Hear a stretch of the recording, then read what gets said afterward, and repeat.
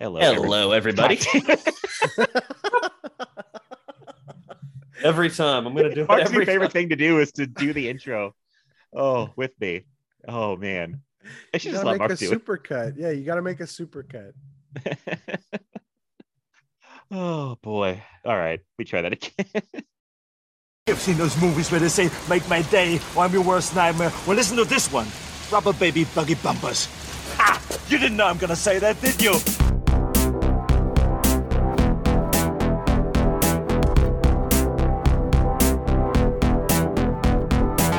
Your move, creep.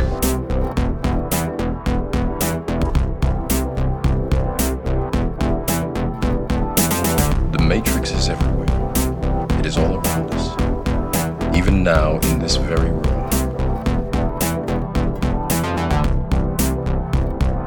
Wait a minute, Doc.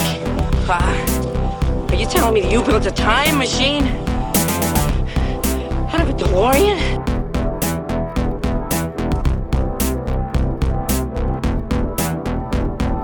We came, we saw, we kicked its ass.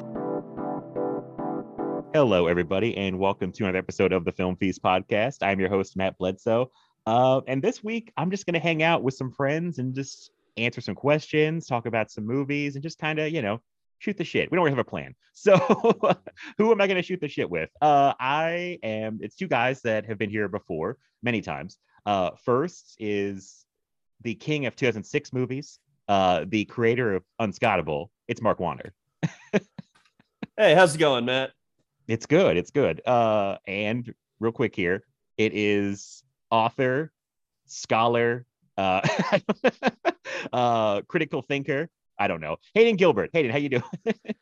There are some who would call me the villain of this podcast. We will But see. I made film feed. No, I'm joking. Yeah, I have no plan. So we'll see what happens. Author I'm one and of them. scholar and critical thinker. Those are all doing very heavy lifting when it comes to me. But thank you so much. That makes me feel so qualified.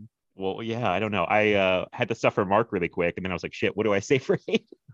It's like I know author. I was You know like, Thinking what is on your Hayden's feet, thing? that was very flattering. Thinking on your feet, I like to so. flatter my guests. That's what I do around here. So yeah, this week I appreciate you guys doing this because I kind of just said, hey, do you want to do like a hangout episode?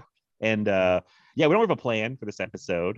This is kind of just we have questions. I put something out just yesterday and asked people for any questions they want to ask us that we'll answer. We got a few, and I appreciate those. And we'll read. I'm gonna do those all probably first, make sure we read them all, and then we're probably just gonna talk about random stuff. So Would love nothing more than to just shoot the shit. That's always my favorite part of coming on these things, and that's my favorite part of talking to anybody is just shooting the shit and getting to know them and whatnot. yeah, I mean, that's why our episodes are so long, because we shoot the shit and we don't talk about We do. actual shit. Let's see how long this episode will be. Conservatively, 5 to 6 hours. Yeah. Fun fact: my parents have recently started listening to these podcasts. Oh, so no.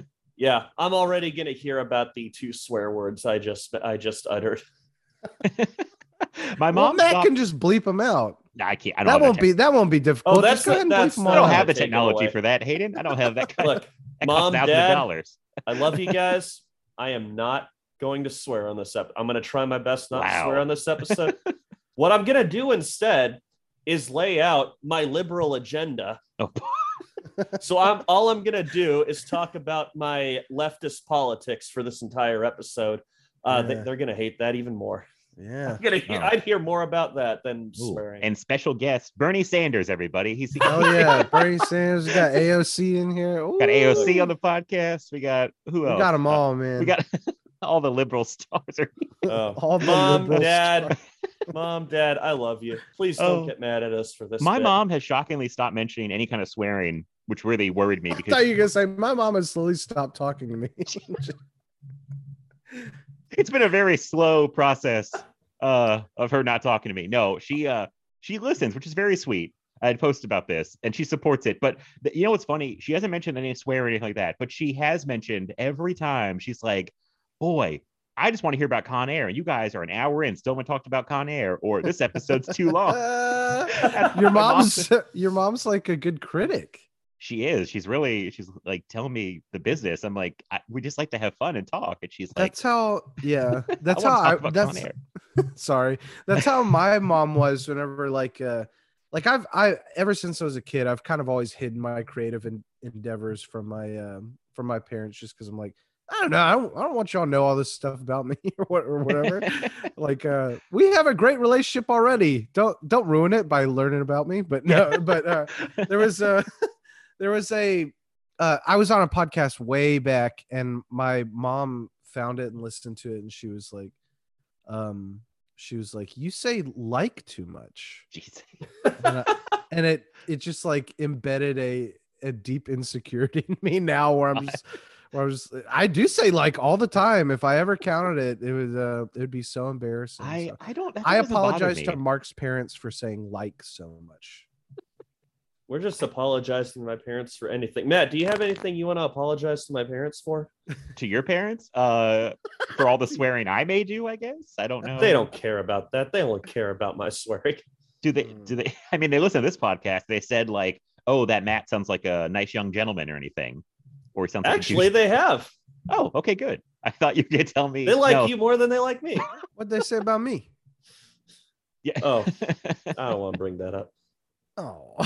But my mom likes most of my friends more than me. That's how it goes with parents. They tend to like your friends more than you, because I guess they get all the friends are always so polite, you know. They just because they see what they could have ended up with, and it's always better. It's always going to be better. The grass. I don't know. The grass is so much greener. So much greener. Wow, we really could go on for hours, couldn't we? Well, I should probably put us in some kind of direction. So I put out on Instagram and Twitter about questions. We got a few. A couple of these I did send to you guys ahead of time, because there was no way I could come up with a couple of these answers on my feet. You know, I had to think about a couple of these. So the first question I'll read was from our friend Daniel Epler. I love Daniel. Okay. Top 3 zombie movies. Oh, who wants to go first? I'm ready if you guys need to. I mean, I got my number 1. I have to think on the number 2 and number 3. So yeah, why don't you go first? Okay. Number 1, I went with the original Dawn of the Dead. I could have said that all the Romero trilogy, but I was like, I'll just say I'll pick the one. And then I picked Shaun of the Dead. Mm-hmm. Classics. I didn't realize those rhymed until I just said them out loud. And then I went with One Cut of the Dead. There you go, saying One of the Dead. I haven't seen One Cut of the Dead yet, but from what I've heard, does that count as a zombie movie? Because it sounds to me more like it's about filmmaking than it's about zombies. I thought about this when I picked it, but I said, you know what? It counts. I just was like, I'm making the rules. A lot of okay, so I'm so sorry. So okay. Right off the top, whenever I was like, we're doing a hangout episode, I love that. Whenever we were like, we're coming out with questions, I was like, oh God, I'm nervous because I'm so bad at thinking on my feet, unless it's just in conversation. So I was like, oh God. So now I'm overthinking every question I've got here in front of me, whereas it's completely not the point of this at all. But I'm thinking, are we talking zombie movies? Or are we talking movies with zombies in them? Or... Oh, I see. Okay, I see the difference. Okay. Right. I think if it has zombies in it at all, or okay, it's fine. Okay. And right. Okay, we're not gonna get gate creepery where we're like, those are technically infected people, are we? No, sounds like I 100% am. No, Marcus, I'm joking. I'm not. I do not like that argument. People are like, they're infected. I'm like, if it looks like a zombie and moves like a zombie, it's a zombie. Let's just call it a zombie. Come on. That was one of the podcast ideas we threw around many years ago, was gate creepers. And there's just not, oh my God. I mean, that would just be an insufferable podcast, but yes, like that kind of stuff. Actually, Frankenstein is the doctor. The monster is the creature. I mean, it looks like I already did that with One Cut of the Dead, so we're already creeping gates. All right. Well, you know what? I got mine. I'll go ahead. Yeah. You know what? I'm going with the Dawn of the Dead. My original. That's just one of my favorite movies in general. Wreck would probably be my number 2. If we're not counting the other Romero movies, which I like that. Technically, those are possessed people.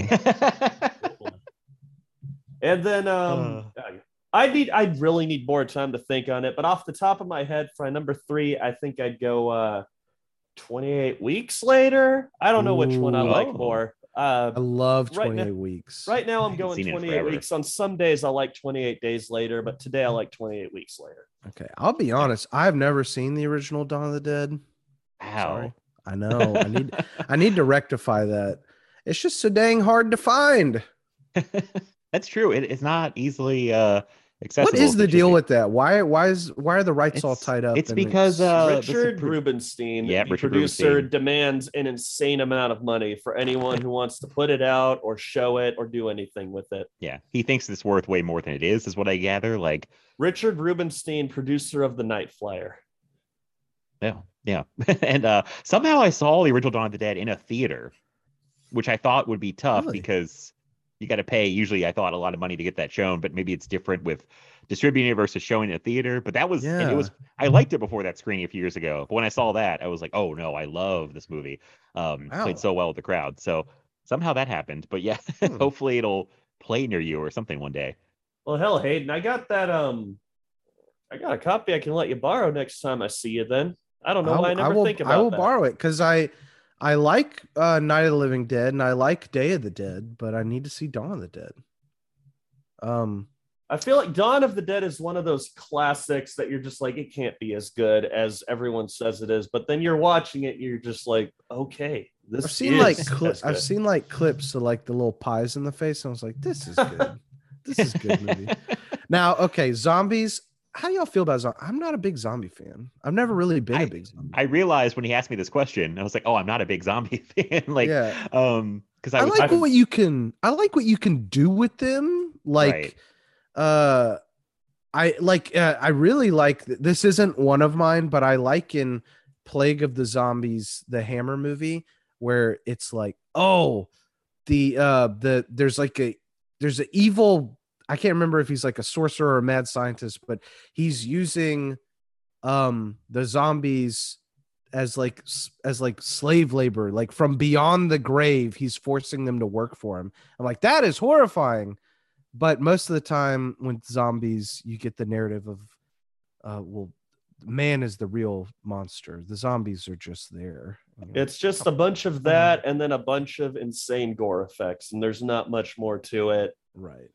Like, even like most incisive commentary you could make with the zombie subgenre has already been made so many times. Yeah. It's just like, who cares? All right. My first two are definitely zombie movies. Okay. City of the Living Dead.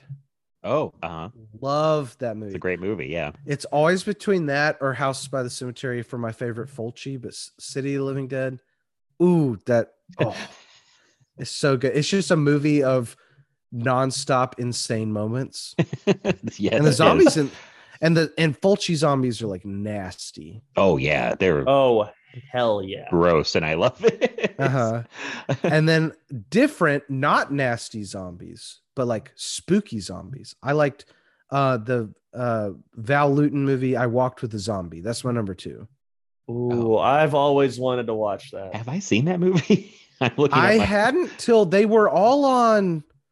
Like a lot of Val Lewton movies were on Shudder, I think last year. Oh, wow. And I just like powered through them before they lost them because Shudder loses their rights to stuff like after a week. Yeah, like, you're never sure how long something's going to be up there. So I watched that one, and that was a movie where it was one of those things. I don't know. I'm sure y'all have had these experiences where when you're a kid, you're looking through like books in the library or something, and you see a picture from a movie, a still frame, and it's like buried in your brain. You're like, that is an amazing tableau. I want to see that, but you can never remember the movie. Oh my God. Yeah. that was me with this movie for the longest time. I can't remember even what the book was, but there's a picture from this movie with, I think it's 2 women at the far left of the screen. And there's like they're standing in like the woods, and there's like a lamb or a goat hanging from a tree. It had been sacrificed or something. I was like, that is one of the most beautiful and spooky images I've ever seen, and never knew what it was from. Eventually watched this movie. I was like, oh wow, Brain Blast, Jimmy Neutron Brain Blast. That's what this was. I really like I Walked with a Zombie because it's so atmospheric. And then my third one, I couldn't decide because y'all are gonna have to help me here. Okay. Okay. This is going to be the whole episode. He's going to be asking us to pick his choices for him. I'm sorry. The Fog, are those ghosts or zombies? Those are ghosts. Those are ghosts. Those are ghosts? Okay. No fog. Are mummies zombies? Wow. I don't know, because mummies have like added supernatural powers that elevate them, I think. But if it's like Karis and he's just like walking around, he's like a golem. He's just doing somebody else's bidding. He's like a zombie. I've never thought of it like that before, but that one would be a judgment call, I guess. Yeah, for the sake of conversation, we'll just say no. Mummies are mummies, zombies are zombies. Okay. So it came down between, and both of these count, but so I was like Trick or Treat, and then I was like, but zombies are only like they're only like a very small part of that. Well, and also, wouldn't those be ghosts too? I thought they were. Yeah, are they ghosts? I don't know. We're talking about they look very much like zombies. They do, they're treated like zombies. But for the sake of conversation, we'll say no. See, I'm just cheating. I'm just naming like zombies are like mindless creatures. All they can do is wander and eat. Right. Those ghosts, like they come back for a certain time and then they go back to hibernate or some shit. Yeah. Okay, so I'll say Slither. Okay, that one. They're mindless. They're mindless. No, you're right. Because like, is Night of the Creeps an alien movie, or is it is that a zombie movie? Could it be both? Right. Like that's what I was saying. So I'm gonna say Slither is my third. You're right. Sure. I've never actively thought of Slither as a zombie I haven't either. movie, but you're right, it is. And I really love Slither. Slither's great. It's very gross. That James Gunn, he's got a future ahead of him, I think. I hope he's doing all right. Yeah, I hope he's doing okay. Actually, no, I don't hope he's doing okay. Oh. He's kind of insufferable. Oh boy. He's fine. Yeah, I thought he was fine. He made the movie last year that I liked the most, that also angered me the most. I remember that. Yeah. Oh, okay. Those things are not mutually exclusive, right? Like what? Suicide Squad was not your number one movie of last year. No. He just liked it, but then there's something happens near the end that he hated. Right. It was your favorite one that you had a moment that you hated so much. I cannot think about that movie without thinking about that moment. Yeah, it's like, yeah, we won't get into that. I think we've already litigated that. Yeah. All right. Well, remember when that movie was like, this movie has a heart because rats. Out of nowhere. Yeah, you're right. Out of nowhere, Taika Waititi's like, but rats. And you're like, no, the whole movie hasn't been. No, shut up. It's not the point of this movie. You see, I do think that movie had a heart. I just think James Gunn undercut his own moments by doing better. What I can't believe I'm saying this, because I do love the Dawn of the Dead he wrote, and I love Slither, but I do feel like he's best when he is forced to tone it down. Because I love the Guardians movies, and those aren't nearly as obnoxious because he doesn't just like have free license to throw around the F word or any obscenities that he wants. And it kind of forces him to be more creative. Whereas in Suicide Squad, he's just like, oh, freak. I didn't say the word, Mom. I forgot you're still trying to do that. This is the best bit, Mark. I know this is a good bit, Mark. If you can make the whole podcast like this, I'll be amazed. Good. My point being, they can say whatever they want, do whatever they want, and it feels way too edgelordy. I see your point. I think he undercut himself a bit in Suicide Squad when he didn't need to. Like, there was moments that were emotional, and then he has to undercut it with a joke because I guess that's who he is. But like in Guardians 2, that whole ending, I think, is pretty emotional. He doesn't undercut it with humor, if I remember right. He kind of just lets it play out. Hold on, someone's got some thoughts. Okay. I thought Hayden was going to chime in. About what? About the ending of Guardians 2, because whenever I bring that up, you talk about how Yondu's just a piece of shit the whole time, and how Yeah, the movie he doesn't is. earn Yeah. that. Okay. Yeah, I had forgotten the end of Guardians 2. Yeah, you're right. It is, and it like that's my big problem with it is they spend 2 movies going like, yeah, Yondu tortured me as a child. Yeah, it was awful. He's terrible. He's terrible, but he's funny. And then the ending of Guardians 2 is like, he may have been your father, but he's not your daddy. It's just like, okay, but this is unearned, just like the rats in Suicide Squad. Oh, It's enough to just say something. And then it's like, oh, okay, yeah. No, And remember when we were talking about zombie now that being movies? said, right. Well, I think we finished that. I think we moved on. that being said, when that happened in Guardians 2, when he says that, before you think about it, you're like, oh wow, that's really sweet. Yeah. Fun fact, he's literally about to kill him at one point in Guardians 1. Yeah. Yeah. What a good Hey, father. he's his daddy. Yeah. Well, the end of that movie's ruined for me. No, I'm just kidding. No, freak you guys. Freak you guys. I'm going. Freak you guys. Well, anyway, thank you, Daniel, for the question. I hope we answered it. I hope we did too. I think it was pretty straightforward. Okay. Another top 3 question from Preston, our friend Preston Mitchell. He wanted our top 3 Texas-based movies. I wonder why he asked us that. You're from Texas. He's from Texas. Yeah, we're all Texas. I didn't know if you knew he was from Texas as well. Yeah. I did. Yeah, I know. Matt, you're from Texas, right? Yeah, technically. Matt, I can't even lie. Why don't you I'm pretend you're from Texas on this episode, so you don't have to be the outsider. In spirit, yeah, I went to Houston one time as a kid. I saw the Astrodome. Drove by it. Oh, dude, the Astrodome. Houston sucks, dude. I hate Houston. I hate Houston. It is just so big and like I've got friends who love Houston, and I'm like, I guess if you have nostalgic affection for it, but it's just a big mess of a city. There's nothing to do there. I mean, the weird thing about that trip was I don't even know why. We weren't even really in like Houston proper. I feel like we flew into Houston and then drove probably like an hour out somewhere else. We were like by a lake. I feel like it's some kind of place, and I don't know why we were in there because we don't know anybody in Texas. Like, I don't know if we like we won a trip. I don't know what the hell, why we were there. You got to go to Texas. I'm just surprised you didn't go to like San Antonio and see the Alamo or something like that. I don't remember seeing anything. I don't remember doing anything. I don't remember seeing anything. Like, I remember we stayed in this like timeshare for like a week. I don't remember doing jack shit. I think we took like a ride on like a lake.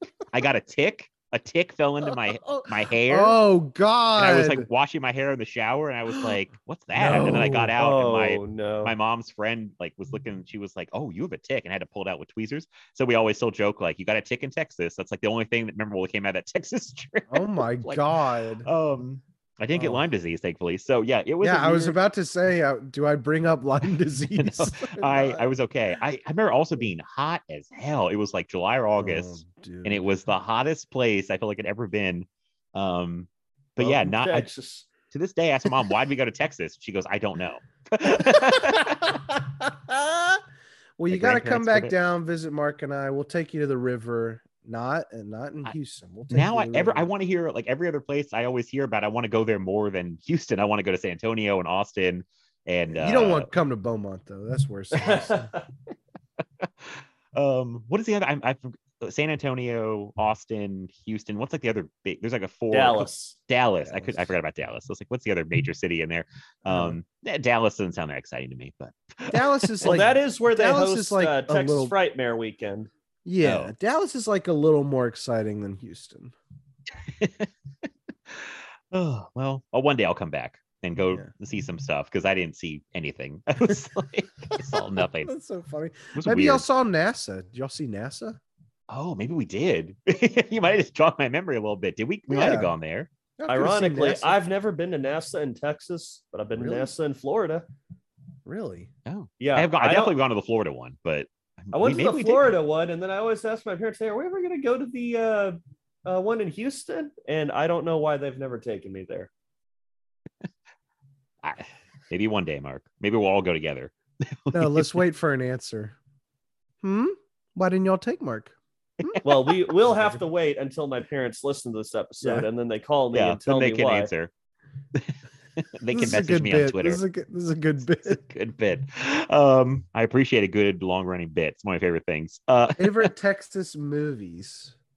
Huh. All right. Well, off the top of my head, I off the top of my head, Matt and I had a little talk earlier. Oh, yeah, where before we started we recording. forgot about a very obvious one. Super obvious. So maybe I should go first then. Well, Yeah. Okay.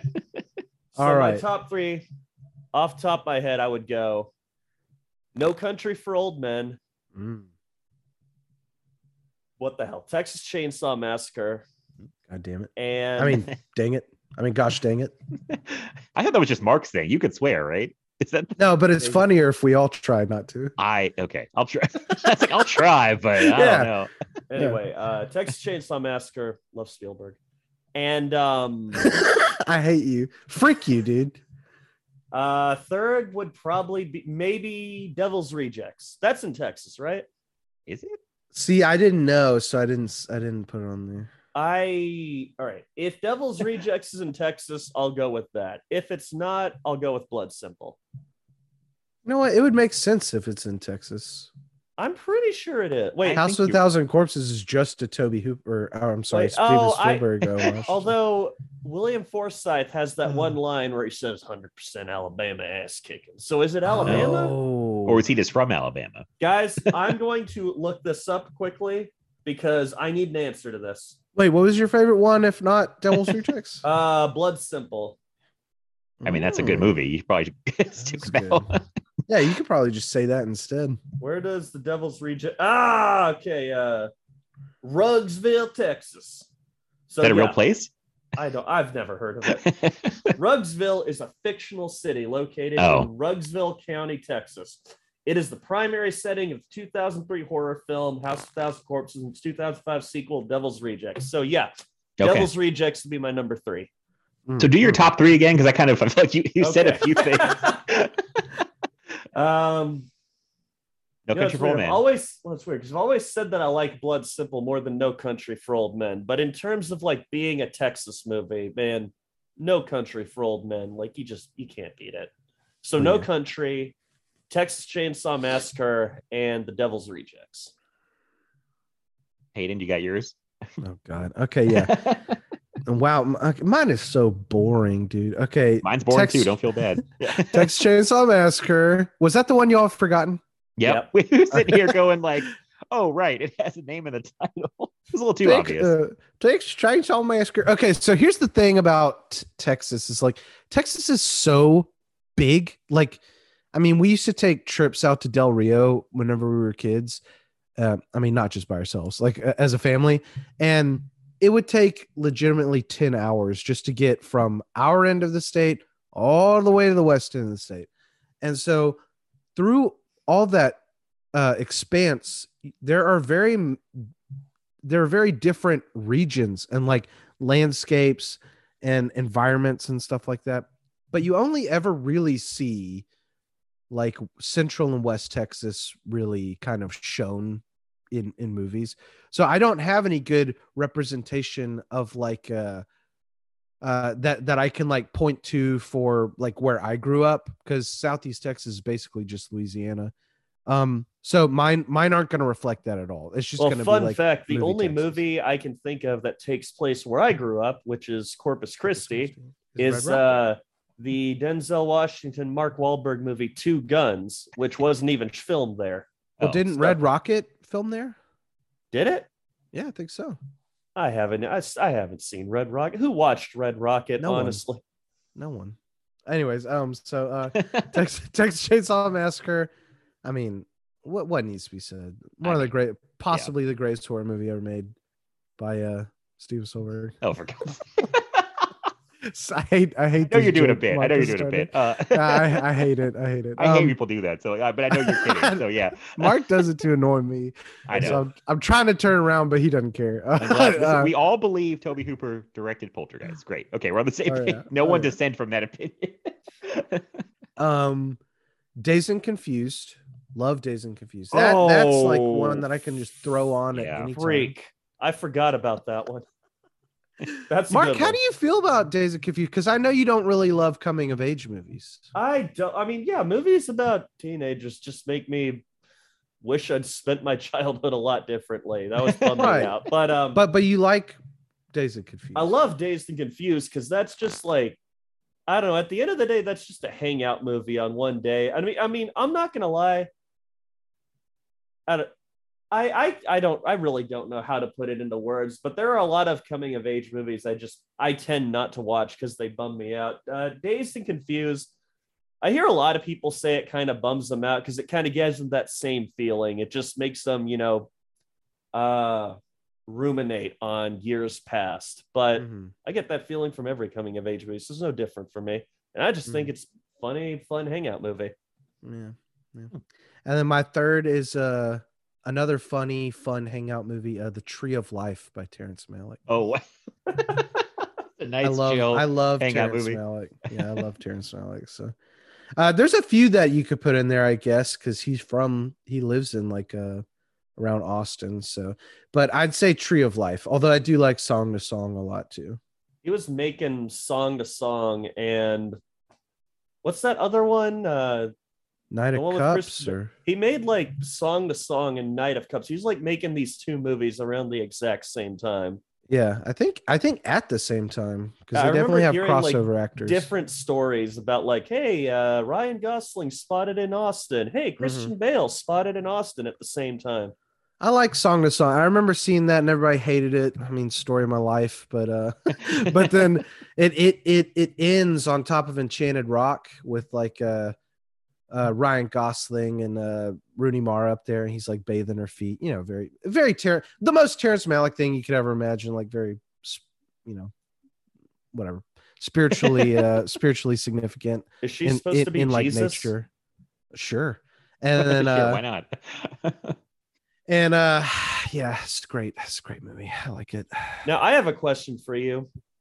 I know it was filmed in Texas, but does any part of True Grit take place in Texas? No. Oh, okay. Arkansas. Dang it. Well, you could have. I guess that's why that wasn't on your list. 'Cause Well- that would have been on there otherwise. Well, they do go out to like a territory. So at that time, it wouldn't have been Texas, even if it is, because they go out to like a quote unquote Indian territory. I think you could maybe count it.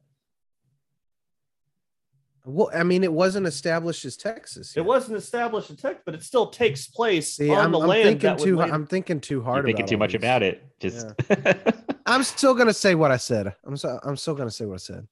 I mean, it's a good list regardless. I'm not trying to make you change your mind on it. I just Yeah. wait, what's your top three? We all know we love True Grit. What is my top three? I just erased it. It Texas is Chainsaw Massacre was number Texas one. Chainsaw Massacre, Dazed and Confused, and Tree of Life. Okay. I was going to say, I don't think I've seen a Terrence Malick movie, but I have seen Badlands, so I have seen one. Oh, dude. I love Terrence Malick. He's one of those directors that I'm glad I got into at the time I did, because I was pretentious at the time. And he's grandfathered in. I still love Terrence Malick. I'll still see anything that he puts out. But I know if I tried to watch a Terrence Malick movie for the first time today, I'd be like, no. No, well, that doesn't bode well for me. That doesn't bode well for me either. But yeah, I own The New World and Tree of Life. Haven't watched either one of them yet. Yeah, I don't, Mark. I don't have much hope for you liking them, but if you do, I'll be pretty happy. I baby. feel like I can get in the mindset for those movies, and I don't know if I'll love them. I feel like I might like them. like them. I think you'd have an easier time liking Badlands out of all of them. Well, I mean, that sounds like a movie. Yeah, it's like a movie. That one's like that one's like a little movie. Like a story, I guess I should say. Yeah, like a narrative, sort of.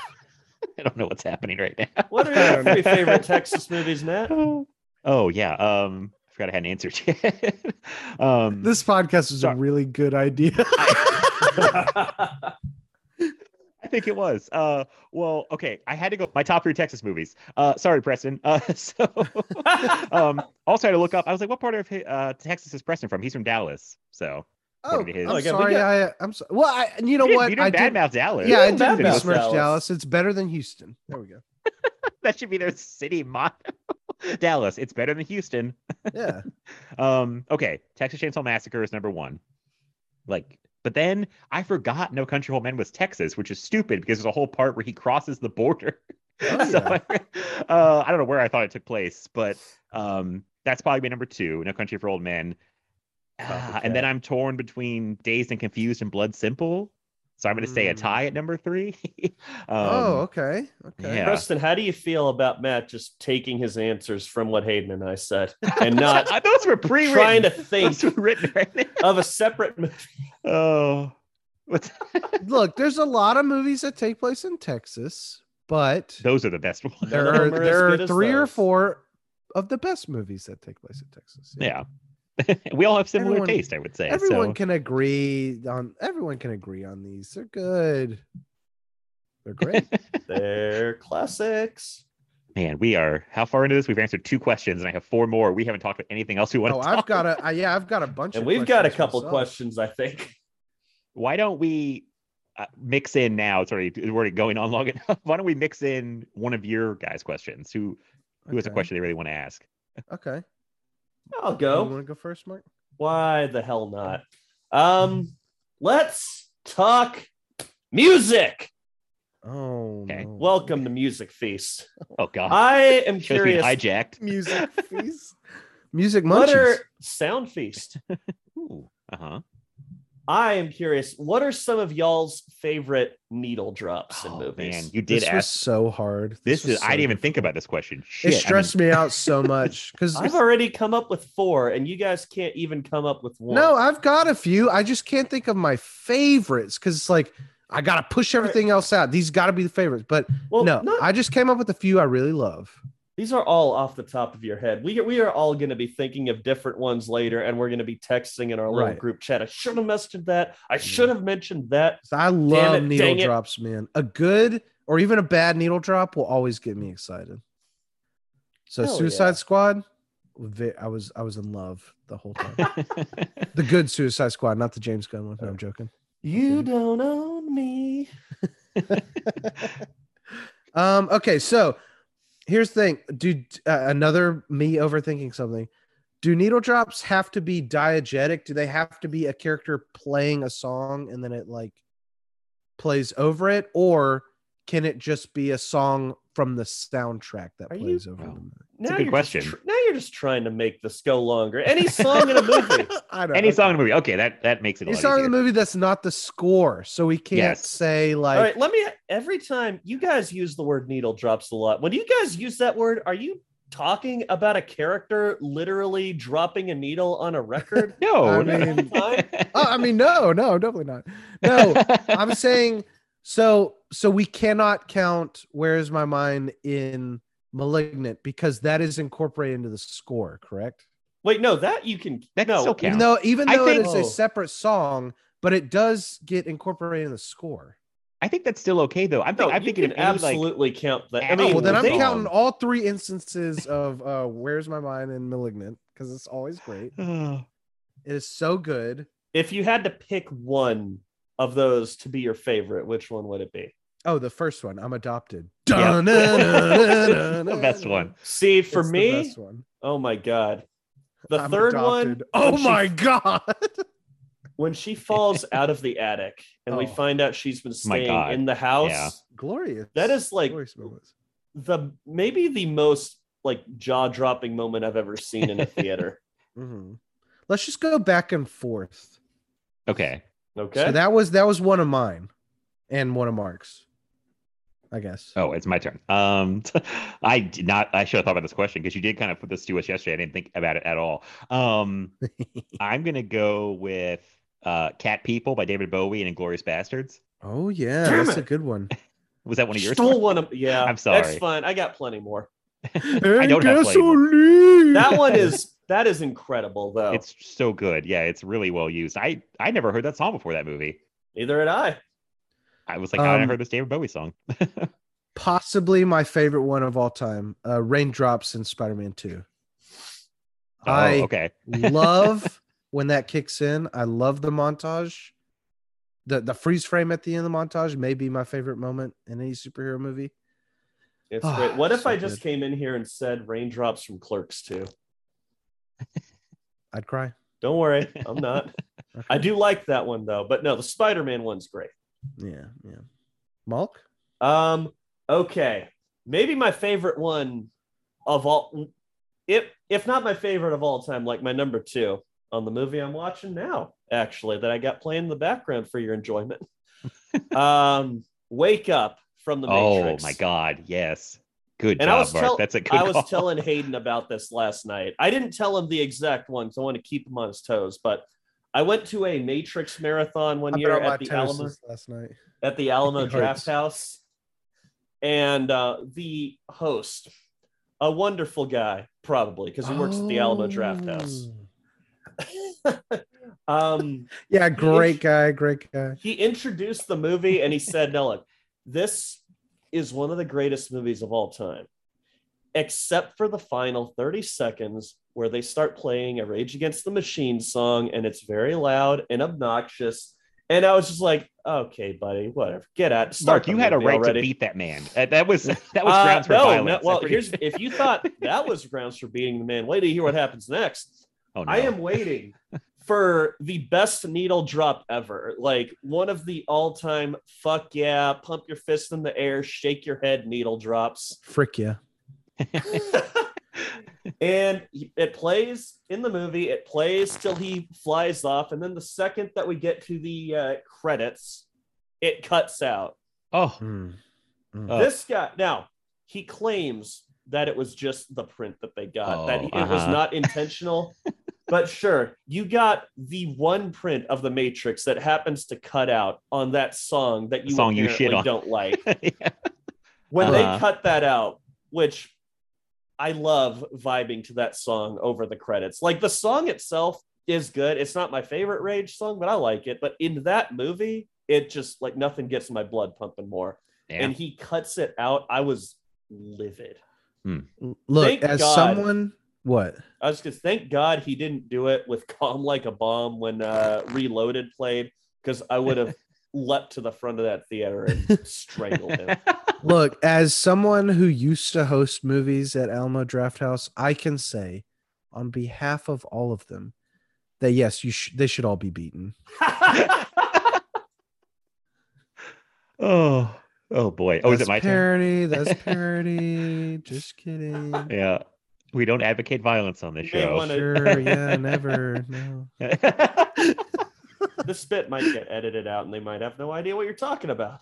I'm not going to edit any of this. This is all right. going out. Well, It's anyway, all going out. All as it going is. in, all going in, baby. That was my answer. What's yours, Matt?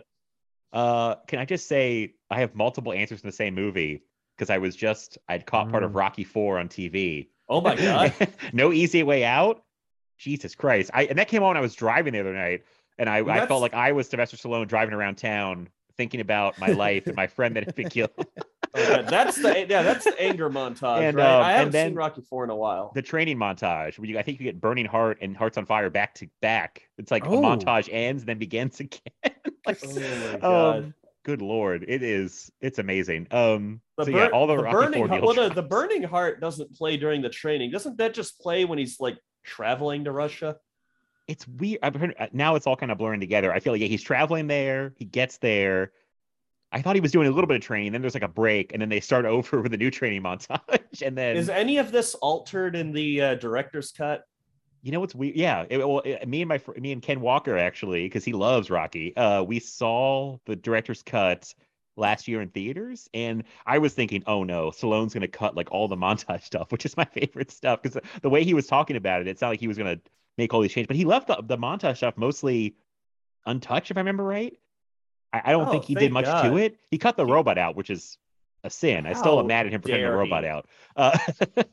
How dare you birthday, cut that Polly. robot out? Polly's sex robot. How dare you? Never seen any of the Rockies. You've never seen any Rockies? I think I saw the first one a long time ago. I want to rewatch them. I mean, he's seen the worst two. He's seen the two Creed movies. I have seen both the Creed movies. Oh, Hey, I like those he movies. Yeah. just went there. But don't worry, I'm not litigating my thoughts on the Creed movies. Look, if I was gonna rank the Rocky movies I've seen, I'd say Creed 1 and then Creed 2. Perfect. I think that's my ranking for it. Definitive. So are we going back around? How many times are we going to do this? If we do this, I've got two more. All right, we'll do two more. Yeah. Okay. And I'll just rattle them off. In a movie full of great needle drops, Sister Christian from Boogie Nights has to be my favorite. Oh man. The scene that follows is just yes. like, oh my, and the scene that precedes it. That whole sequence is so good. So good. So you take Sister Christian over Jesse's Girl. Because they're the same scene. Yeah. Different like different levels of dramatic tension in both of them. Oh, you're right. I'm gonna have to go Sister Christian, but it's not easy. And then every single time Gimme Shelter plays in a Scorsese movie. It's a good call. It's always great. I'm so sad we didn't hear an old man version in The Irishman. Like, come on. Give it to us. It's your last gangster movie. Come on. He unearthed like a secret Johnny Cash recording of that. Right. Song. That's what I was thinking. Had to be a Johnny Cash just recording. A shot away. It's just a shot away. I call that movie Give Me Seltzer, by the way. That's my joke. Jeez. Had to get that in there. Just That's want good. everybody to know how funny I am. All right. It's a good joke. So wait, now on to Mark. Yeah. All right. I'll just rattle off two of them. Honestly, this was kind of tied with Wake Up, but I fucking love I freaking love Oh no. Out of Time by Rolling Stones in Once Upon a Time in Hollywood. The strings version. Oh, yes. Yeah. That one. Hayden's holding up a finger. Well, that's what you did. I'm making fun of you. No, that that particular I'd never heard that song, and now whenever I listen to it, I have to listen to that version. If I listen to the regular version, it just doesn't feel right. But when I first saw the movie, like, you're obviously just thinking about Sharon Tate, but then the more you watch it, the more you realize how it relates to everything in the movie. And then the thing you thought it was talking about when you first saw the movie turns out to be a subversion. And I just, oh God, it's just such an incredible use of a song. And then, Mom, Dad, I apologize. I'm going to have to swear for this one because it's the name of the song. Fucking in the Bushes by Oasis in Snatch. When it plays as he's going into the ring for that final battle. In the Bushes by Oasis in Snatch is just that's like the cellar door of sentences. Just beautiful. It's freaking the syntax, cool, baby. So good. That's all I got. Okay. All right. I was like, all right. I think I'm going to cheat to write off a bunch really quick. I thought of a bunch more. Bohemian Rhapsody and Wayne's World. Hell yeah. It's a big deal for me as a kid. Wise Up in Magnolia when they all sing. Hell yes. I know. Yeah. I think it's not so weird, but that moment doesn't work for some people. That's when the movie transcended to another level for me when that montage happened. Right. I love that. I love that scene so much, but it is weird whenever Paul Thomas Anderson was like, well, I put it in there because I wanted this movie to be everything. And so I wanted there to be a musical sequence. I was like, but it's the saddest, most dour musical sequence you can ever imagine. Yeah. It's not even a musical sequence. It doesn't have anyone dancing. They're just sitting there singing. I know. But it works, I tell you. You were rattling off needle drops. You left off with Wise Up. I have one that's you had real Wise weird. Up, I feel like Wake Up. It's the first time I remember getting goosebumps when watching a movie. It was a real physical reaction with this needle drop. Have either of you seen the animated 80s Transformers movie? Oh, no. Is it the song that he covers in Boogie Nights? Yeah, that's funny. The touch, which is like a guy named Stan Bush. You got the touch. They use it, I think, earlier in Transformers the movie, but near the end, it comes back, and it's like a moment that is so dramatic and amazing as a kid. I was like, "This is the greatest thing I've ever seen in my life." Yeah, that's a great song. It still gives me goosebumps. It's I think it's a slower, chiller, like a more understated version they use at the end. When really? Some guy, one of the Transformers gets powers and he can fight the bad guys now. And it's like this amazing moment where I'm like, yeah, you got the touch. And I'm screaming. And that was first time as a kid. I was like, whoa, I have goosebumps from it. This is so weird. What's going on? It touched it. That sounds weird that it touched me. The touch touched me. You got the touch touched me. Yeah. That's This whole section's getting lopped out. No. So quick question. Have you guys ever actually listened to the CD copy of the Boogie Nights soundtrack? No. You get to the last track and it's like that it's that circus music, that circus theme music that plays over the lake. It's kind of like an overture in Boogie Nights. You listen to that and then it's like silence for a minute or 2 minutes. But if you actually just let the last track play through, you'll get Mark Wahlberg's version of The Touch. Oh, beautiful. That's beautiful. It's hilarious. I was like blown away when I was watching Boogie Nights, and I was like, wait a minute, that song's from Transformers. What's going on? Like the most random song they could find. But I guess we should get back to other questions. I feel like every question we answer takes like 30 minutes. Yeah, here I got one. And then I still want to go through y'all's letterbox and hear y'all's thoughts on a few movies. But yeah, of course. Before we do that, of course you do. Before we do that, okay. Can y'all think of any movies? Oh no, this is good. This will be a good one. Oh, I've got so many good ones. I came up with good ones. Okay, can y'all think of any moments in movies you're embarrassed to admit you cried in? Oh, I can. Yeah, the end of Last Action Hero. when Arnold and the kid have to separate, when they have to go their separate ways, and he has to go back to the real world, and then Arnold has to stay. And it's what is the line? It's just something like I think the kid's like, I need you, basically, because he's looking for a father figure, and he's like, I need you. He's like, and I need I'll you. Be here and if then Arnold says, it's turbo time. I should have said I cried at the end of Jingle All the Way. I openly got weep. the real Turbo Man at home. Did I tell you? I don't know if I said. I hate that kid gives away the doll that his dad worked all movie for to Sinbad, who just tried to murder him. He's got the real Turbo Man at home, Matt. Stupid. Yeah, what happens when it drives me insane? What happens when he gives the suit back? Oh, it drives me bananas. I don't know why. Every time I hate it that this kid whose dad just almost killed himself to get this doll. Jamie, it's Jamie. No, he's pointing at me. Yeah, oh God. And then he gives it away. He's like, I got the real Turbo Man home. I'm like, first of all, kid, you're an idiot. Second of all, he's not keeping the suit. Second of all, you think Sinbad's gonna keep the thing when he goes into jail? Like, how's that gonna work? Or is he gonna keep it? I got lots of problems with Jingle All the Way. That's one of them. And that kid's supposed to have midichlorians. Oh God. I think it's funny that I don't know if George Lucas saw Jingle All the Way and said, "Get me that kid," because he's not very good at Jingle All the Way. Bring me that child. No, he's not good in Jingle All the Way, and he's actually worse in Jingle All the Way than he is in Star Wars. Oh, he's worse in Jingle All the Way, but I just moderately better in Star Wars. You're saying that kid? He's a person, and his name is Anakin. Okay. Well, that's my Jingle All the Way rant I finally got out of my system.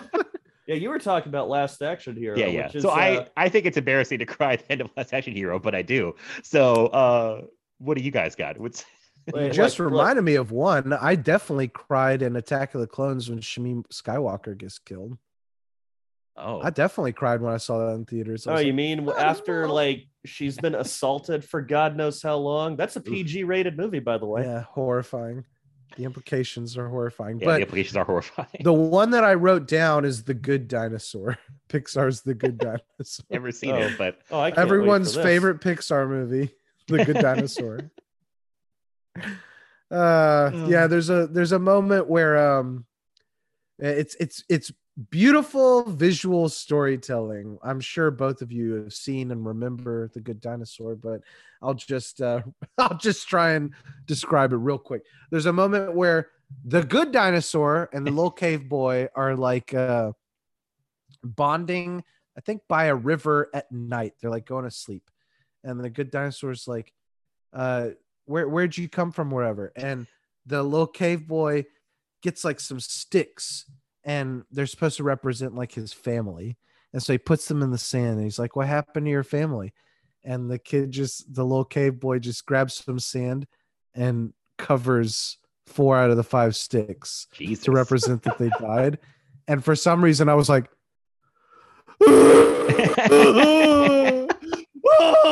I started crying like a little baby. Why does that sound like a scene out of Ice Age? Did they copy that from Ice Age? Probably. No, there's nothing emotional in Ice Age. It's nothing. Hey, now, that first Ice Age, when I was younger, it didn't make me cry. That movie. I better that not movie, have. That movie makes you feel. That's a better movie than people give it credit for. My favorite part is when Sid the Sloth sings "Wise Up." That's how Ice Age should have been. With all the characters singing "Wise Up" by Amy Mann. It's not going to stop. So you wise up. Oh man. Is John Leguizamo the most annoying actor on the face of the planet? All right, you're he is. just No, saying no. that You're thinking of him because from we like watched The Pest last. Okay, night. The Pest, Spawn, Ice Age. They're all annoying. He's good at playing annoying though, but he's a good actor Yeah, when he's doing. no, that's what I'm saying. I think he's really careful. good You're at- treading on thin ice. Our friend James, that Tony Scott guy, he loves The Pest. Oh, I like John Leguizamo. I'm just saying, he He cornered the market on Oh, annoying yeah. for a long time. He can be really good at being annoying, which at that point might be just a skill. It's like, it's so funny to watch him in like Executive Decision when he's like a military guy and he's being kind of serious, and it's like he's got range. That John and Leguizamo. then you Because just imagine him he's- farting in the shower in The Pest. Well, because he's He's fucking farting in Spawn, Oh too. my god, he's freaking terrified on the set of Executive Decision because apparently Steven Seagal just like Oh, threw him against a wall for no reason once. So he's just like on edge, thinking Jesus. that he's gonna get Seagaled. everybody Mark, hated Steven can Seagal in that movie. I love that story, but everyone just they killed him off without telling. They Like killed Steven Seagal off? See, in the movie. I don't want to be the person that had to face Steven Seagal after he was killed off, unless they got like, I don't know, Jean-Claude Van Damme or someone to hang out by their office the day they shot that. It's like that scene where Kramer had to fire what's her face from Scarsdale Surprise. Raquel Welch. Raquel Welch. You're like gorilla out there. I gotta go. Steven Seagal just beats him up. Ah! Okay, Mark, are you embarrassed to admit any movies that you cried in? All right, look, first let me say, for me, I consider crying not even necessarily Weak. crying, but if I shed a single tear or get on the verge of Yeah. shedding a single tear, or hell, Weakness. Yeah. just get You look down on really, really emotional, I will consider that because I can't think of many movies where I've like actually cried during. You haven't seen The Good Dinosaur yet. Yeah, you got to All watch right. Your Dinosaur. It All right, sounds well, like. first, kind of side answer, then a real answer. I haven't seen Harry and the Hendersons, You haven't even seen the movie. but I've You seen an cried episode thinking of about it. I've seen an episode of 30 Rock where they Yes. show the ending. Yeah. And that monster, like the little clips we see of him, is just so pathetic that I feel bad for him. And so when I see John Lithgow yelling at him, saying, "Get out of here, go!" it makes me sad. Can't see we don't watch anymore. He slaps him. He slaps Harry. Oh my god. Oh, I did not It's expect sad. these answers that we got. Harry the I'll give- Hendersons, The Good I love how Mark's answer is a clip from Harry and the Hendersons from 30 Rock. Because I can't think of Right. anything embarrassing. Right. All right, I sprung that on y'all. I sprung that on y'all. Look, the pretty most quick. embarrassing one I've actually seen, which Oh. I personally don't think it's embarrassing. I think it's a great movie, but a lot of people think it's just a cheap cash grab. Numerous moments throughout the entirety of Finding Dory will rip tears out of my Oh, eyes. the beginning of Finding Dory. That's why I don't really care for that movie, because the beginning I found so sad. The and then beginning is the rest sad, of it I was like, eh. and then the end, when she's reunited with her family, is like happy sad. I won't go in. I won't. I don't go know. into it. I love you my go in. That's a side question. Do you tend to cry at really happy moments? Because I do not. I've never really understood. In It's a Wonderful Life, I do every Okay. time. Every Okay, that one almost gets me. But that's not embarrassing. I mean, that's not That's not embarrassing. embarrassing. No, I not just was embarrassing. curious because, like, it's because Right. like a weirdo. But my whole life, I've never really. I'm like, I don't get the whole cry at being happy thing. People cry at weddings. I'm like, why are you crying? It's happy. But like, I do. I'm a crier. I'm not gonna lie. I mean, That's why Mark makes fun of me all the I've time. noticed the older I get, the more easily emotional I am. Like, because I watched, I saw Man on Fire when I was like 17 with Denzel Washington. The ending didn't get me at all. I was like, I get it sad, but like I watch it now and I like weep at the ending. Yeah. Man on Oh Fire. yeah. I'm just like, I'm such a softer human being. Me too, absolutely. I'm Um, definitely the harder edge has been sanded down. Oh yeah, yeah, yeah. Oh, definitely. I'm gonna cry at the Matrix right now because Mouse is getting killed. Poor Mouse. Poor Poor Mouse. Well, he shouldn't have been up there. I'm surprised I'm more distracted that Mark's playing the Matrix in the background because Yeah, I love this movie so much. Normally when we record, I have whatever movie we're talking about playing. But since we're not talking about anything in particular, and I knew I was going to ask the needle drop question. I had Wake Up on my mind. I figured I'd throw on the Matrix. Good call. All right, I'm gonna get back to listener questions because I feel like we still have a couple to get through, and I want to make sure we get those. So, okay, this one actually comes from Keith Rich, our friend Keith Rich. His wife, Suzanne Coram-Rich, asked me a question on Instagram. Said, what's a childhood movie scene that spooked the shit out of you that is funny in hindsight? Oh, damn it. Oh, I did write one down for this. This was hard. And my answer is kind of a non-answer, but like I was absolutely petrified of Freddy Krueger. It couldn't even stand to see him on posters or anything on the video cassette. Like, I can't even look at him. And now I watch, I'm like, this guy's fucking funny. He's a stand-up comedian telling jokes. Like, guy's hilarious. He's a laugh riot as he's murdering people. So I guess my kind of cheat answer, if I couldn't think of anything else, was like absolutely terrified of Freddy Krueger. Now I find him funny because he's just cutting one-liners. I mean, especially as the series goes along, he just starts saying more and more wild shit. I mean, the fucking final, what's it? The final Friday. Freddy's dead. The final nightmare. Thank you. I was like, what is it? He's like the witch in Wizard of Oz at one point. It's like, it's just ridiculous. So he's got the power. I'll get you, my pretty, and your little soul too. Yeah. So yeah, I'll go with just Freddy Krueger Nightmare in general. Now it's just mostly funny. But that's crazy. I mean, that's crazy for you to. I mean, I understand why you'd be scared of that as a kid. Right. I mean, yeah.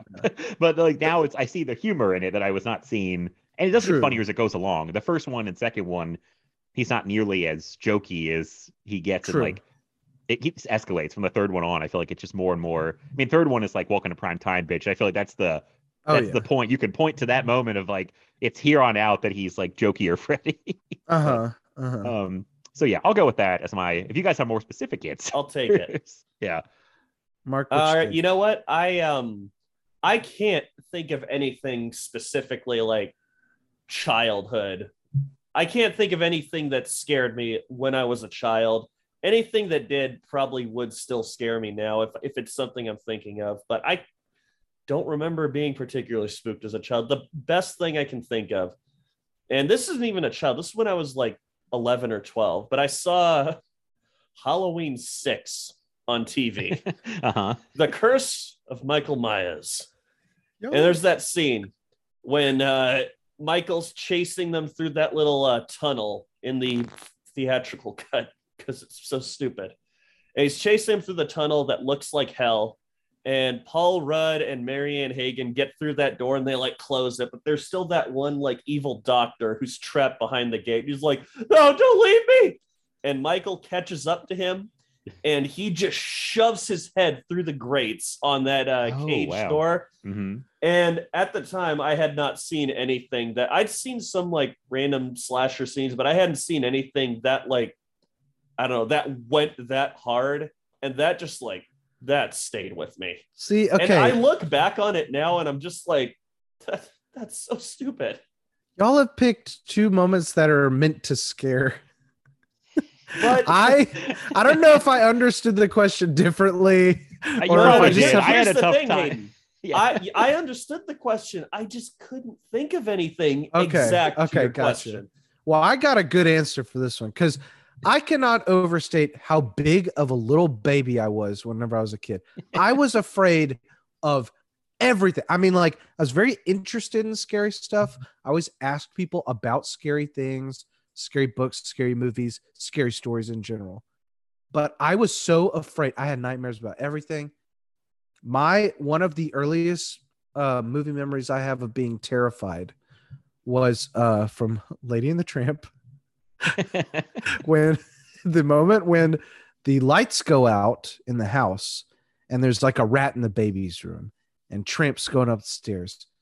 I wasn't even afraid of the rat as much as I was of there's an animated shot where the Tramp is walking up the stairs and you can only see his eyes in the darkness. I knew it was the Tramp, but I was like, oh! I was so afraid of that. So you're like, Mark's like, Man, I was a little baby. I was afraid of a guy getting his head squeezed through a jail door. Matt over here, like, I can't believe I was afraid of Freddy Krueger. And I'm like, oh, I was afraid of a dog's eyes in Lady and the Tramp. An animated dogs. An animated dog's eye. The hero dog. Well, sorry, No Suzanne. shame. I'm not sure I answered your question. Right, you know what? All right, it's not a movie, but I remember a couple of those Goosebumps episodes, like the Oh, only ones I yeah. saw scaring me. I remember anything involving worms in Stay Out of the Basement. Hmm. That stayed with me. That's I know not a which movie. one- That's a TV show. But I know which one you're talking about, or I know one of the ones you're talking about. One of them, they're like eating spaghetti, and then they look down and it's worms. Oh! Yeah. I didn't remember- like that. I remember going, I didn't. honestly, As a kid. well, that is still scary. Yeah, I agree. I That's a- agree. I don't want to be yeah. slurping worms. I never watched the show when it aired because I only watched Cartoon Network. But anytime they would put like standalone episodes out on VHS, I'd rent them. So I watched a handful of them, and they Goosebumps, were dude. all pretty creepy. I love Goosebumps. I mean, like, look, I don't want to be slurping worms. I just want to be opening cans of them. You know what I'm saying? Oh boy. Sorry. Okay. Well, yeah, I feel like I didn't answer the question properly. Sorry, Suzanne. I'll try.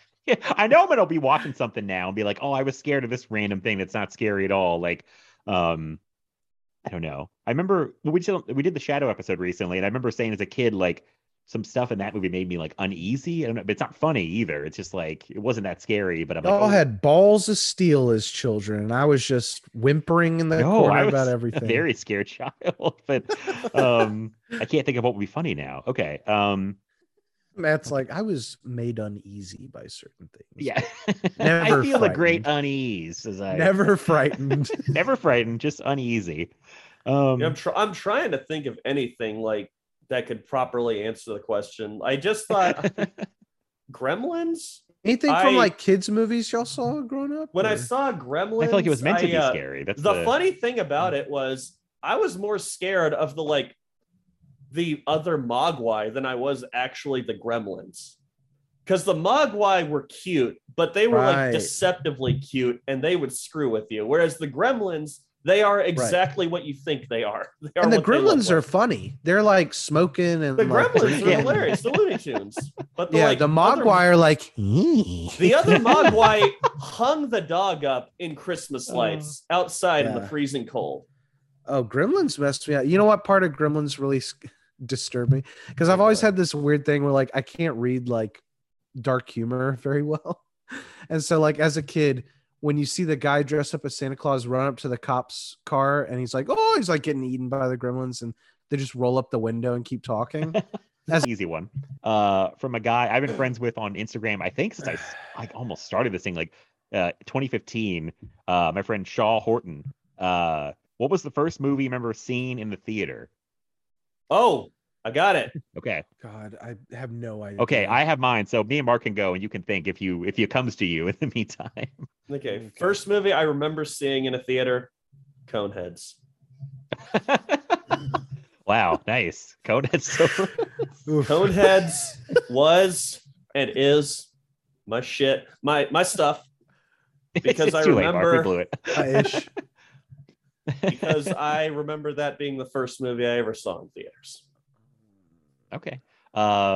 Mine was, I think, a little more traditional. I saw Aladdin when I was like, That's a good one. And Aladdin on the big screen, my memory was insane because that whole sequence when the Cave of Wonders comes out on a big screen was like kind of terrifying to me or like overwhelming to my senses. I felt like I was just like, whoa, like I was overwhelmed by how big the movie screen was, I think. And I was a little freaked out by that moment. I was like, what's happening? I think it's kind of computer animated, I think a little bit too. So it has kind of a different look. I don't remember, but something about it, just like the look of it really like blew my mind as a kid. I remember being like really like blown away by the whole thing.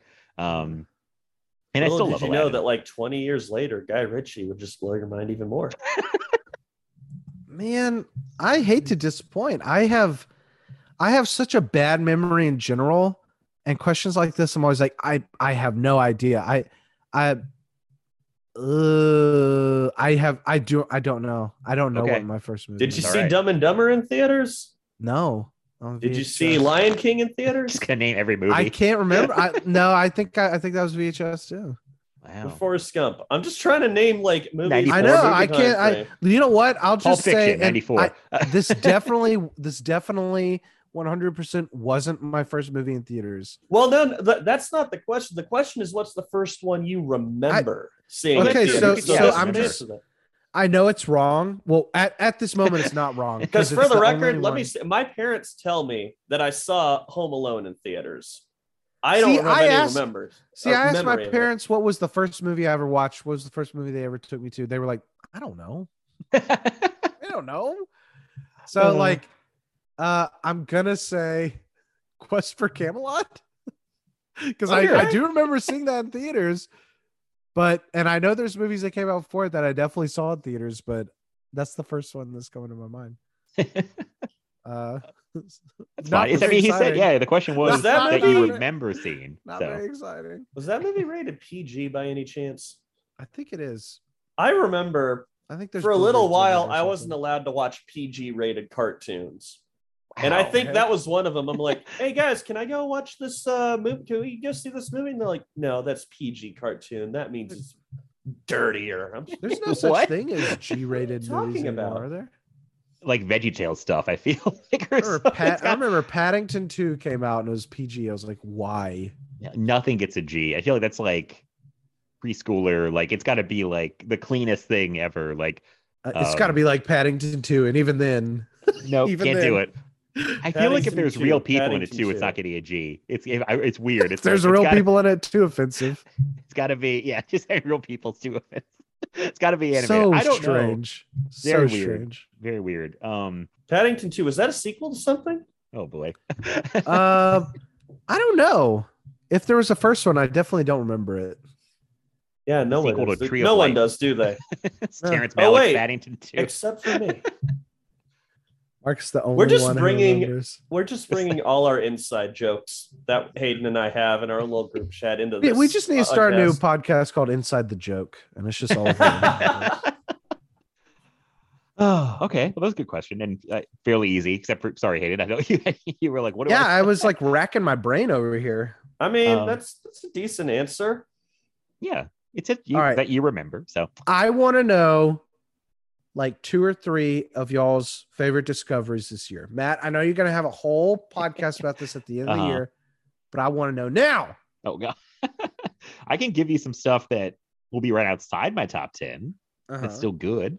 Yeah, It's like- yeah. Oh boy, I gotta go through my letterbox. I was prepared for this. Like, I have to too, honestly. All right. Well, while y'all, I got 3 of them. I don't know if they're my top 3, but I got 3 movies I really like this year. all right, I want to hear them. All right. Are we going now? Should I wait for Matt to find his? You'll go, I'll go, and by that time, Matt will have found something. Well, I was That's gonna go not- before you, so you could eat. okay. I think I got a couple. So, Mark, you go first. Okay, let's hear your top 3. Okay. I mean, discoveries. my number 1 is like the king of everything I've watched this year. And that's Bringing Up Baby. I thought you were gonna say that. I thought you were gonna say that.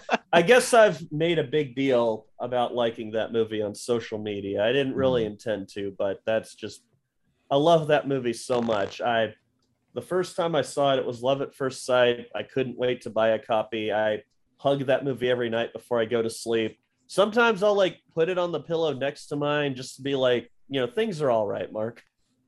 You're in good company tonight. Things are okay, Mark. You're bringing up baby. You're gonna be okay. No, but I absolutely loved it. Just like the peak screwball comedy magic. You got just like people at the top of their game. Howard Hawks, of course, Cary Grant. And this was actually my first Katharine Hepburn movie. Before this, I had my only experience of her was Cate Blanchett in The Aviator, which is a great way to experience her because she's incredible in that. But I had not seen any Katharine Hepburn before, and I feel like I've been a little spoiled by Bringing Up Baby because I am under the impression she never really did screwball before or after that, so that's kind of an anomaly in her career, and the movie did not do that well, so I feel like that kind of scared her away from doing it, but she is incredible in that movie. She's just one of my favorite movie characters. She's like, I don't know. I mean, this formula has been imitated so many times. Like you've got What's Up, Doc? You even have like more buddy comedy versions of it that aren't romantic, like Planes, Trains, and Automobiles or Due Date. Due Date's like the most extreme example. Like that's the movie I love comparing Bringing Up Baby to, because it's just like a person that you should want to kill, but you end up loving him so you can't. But the problem with Due Date is that the movie ends and you still want to kill Galifianakis in it. Or something like The Wrong Missy. Like it's a formula that has been imitated through the ages. And I mean, looking back, they already perfected it back then. At Bringing Up Baby, great movie. I'm dragging this out too long, so I'm just going to be very quick on these. This one, it's a bit more recent release, but I feel like people kind of forgot about it. I feel like people might be discovering it more now because of its star and director, and that's Oblivion. Oh, yeah. I loved Oblivion. I am a sucker for just a pretty looking sci-fi movie, and that is a pretty looking sci-fi movie. Like Joseph Kosinski, he knows what he's doing. Tom Cruise, he knows what he's doing. Got a solid supporting cast: Andrea Riseborough, Olga Kurylenko. It's just they know what they're doing. Definitely know what they're doing. And my making me fall in love. That's what they're doing. Oh yeah. Oh yeah. My third would be extra bass in your voice when you said that. Oh yeah. Oh yeah. Oh, Film Feast yeah. After Dark. You should be a radio DJ. Oh yeah. You are now entering the pig pen. Third discovery. Get through this one quick. Star Trek IV: The Voyage Home. Oh, I'm slowly man. working my way through the it's fantastic. I'm slowly feel working my like- way through them this year, the Star Trek movies. I've only ever seen like 1 through 3 and then the Abrams films. I feel like Star Trek 2 should be like my answer for favorite Star Trek movie. Wrath of Khan is great, but 4 is kind of like the personal favorite. I don't know. It's like that's the one I feel like my heart goes to. Also, I was shocked at how much Avengers Endgame kind of feels like Star Trek 4 with that whole like time crime thing going on with they're splitting little groups and like they're doing little things like they've split into little groups and they're trying to get home and figure out a way back and all this stuff and weirdly similar. I'm just saying, Avengers Endgame and Star Trek 4. There's some similarities. That would explain why Avengers Endgame is so good, because it's just such a great story structure. It's a great idea, and it's just a great way to structure a story. Just traveling through time, different groups of characters hanging out. It's just a hangout movie. And when I think back on it, it's not as well plotted as something like Wrath of Khan, because like, do we ever even find out what that whale ship, whatever it is, that's like threatening the Earth in the future? Do we ever find out what they want even? Probably. Anyway, I love Wrath of Khan, but so far my favorite Star Trek is The Voyage Home. It's just so much fun, so delightful. I love little romance Kirk gets with Catherine Hicks. I love everyone in that movie gets a moment, and I love it. It's so much fun. It's good stuff. Delightful. Delightful. I can rattle off a few that I may not be on my top 10. Matchstick Men, Nicolas Cage. Oh, The Truman Show. I finally saw The Truman Show. I still need to see that. That movie ruined my life. I saw Truman Show when I was a child, and now I've been like, oh yeah, just got everybody's watching me. I'm like the star my own little TV show, and probably why I was such an annoying little kid. Oh god, what else is on here? I'm just literally going down my letterbox and like looking at stuff I gave good ratings to. Oh boy. I should have been more prepared. Okay. Be prepared. Smooth Talk, movie with Laura Dern and Treat Williams. That's really good. I want to see that. Never heard of that. Sorry. What? He's actually doing it. He's talking on the podcast with his mouth full. Oh, that's gonna get me my first bad rating on the Apple Podcast Store. Someone's gonna be like, somebody ate on this podcast. I'm sorry. It's okay. Oh boy. I got hungry. All right, now my parents are going to comment on Hayden's behavior. Yeah. I'm a little Gasper, rapscallion. Gaspar Noé's Irreversible, as Oh. unfun as that movie is. Oh it's, my! That's an God. amazing movie. Jesus but that Christ, is is it effective? yeah. It's just, Yeah. it's not. I don't ever want to see it again, but it's It's good. that good at doing what it sets out to do. Yeah. Oh, Mm. Catch Me If You Can. I finally saw that. Spielberg's Catch Oh Me If You Can. yeah. Sure. I look, nothing against. I like Catch Me If You Can. I think it's a good movie. How long has that been in, like, I feel like everyone considers that one of Spielberg's best right now. And I want to know, how long has that been considered like top Spielberg? Because I feel like I've only heard that in the past Oh. few years. I've only heard it ever referred to as like underrated Spielberg. Yeah, I've always heard it underrated, but I think it's properly rated. I like the movie. I don't think I don't love it.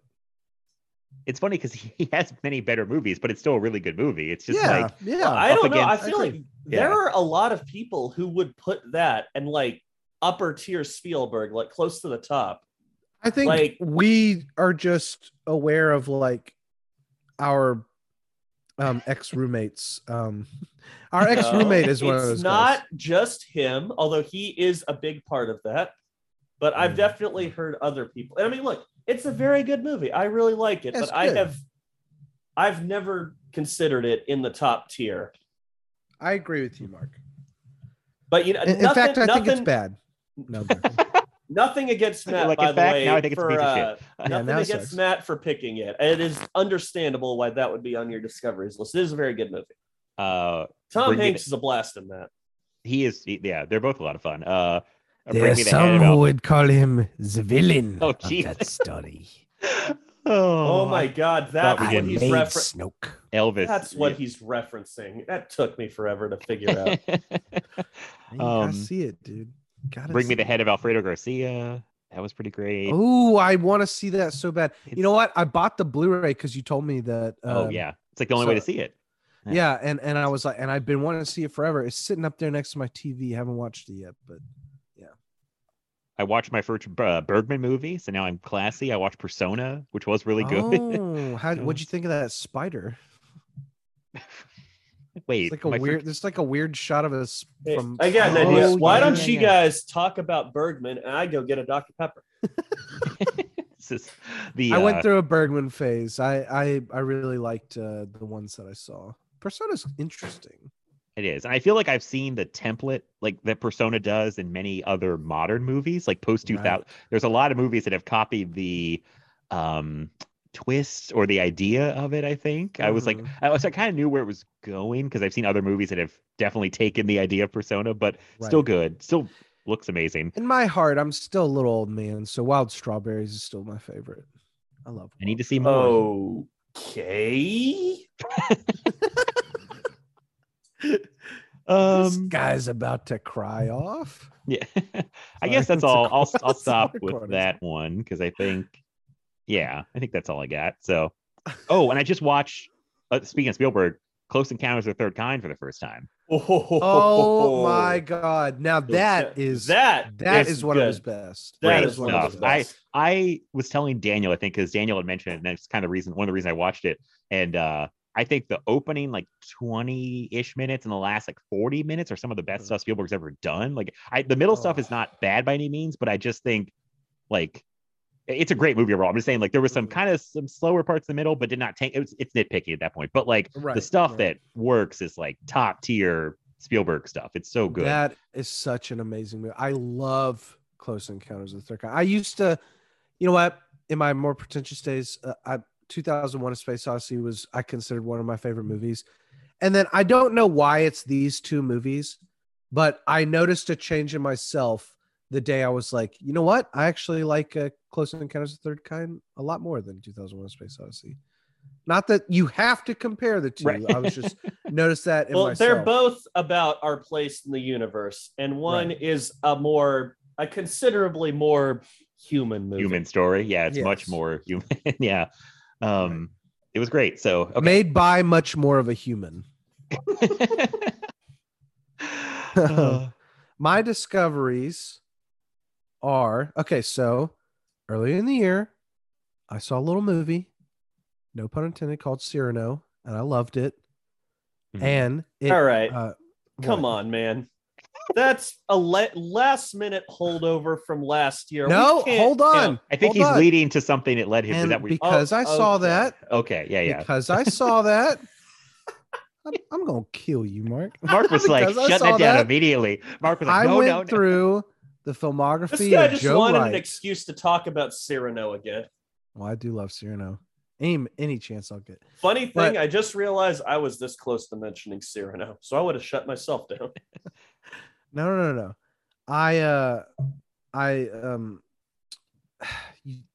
You've thrown off the Emperor's Groove.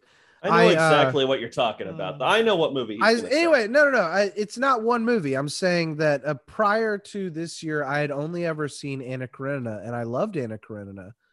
And I was like, you know what? One day I will watch all these Joe Wright movies because I think this guy's one of my guys. And because of Cyrano, I watched all of Joe Wright's movies. This guy's one of my guys. I love basically all of his movies. I even have a little love in my heart for Pan.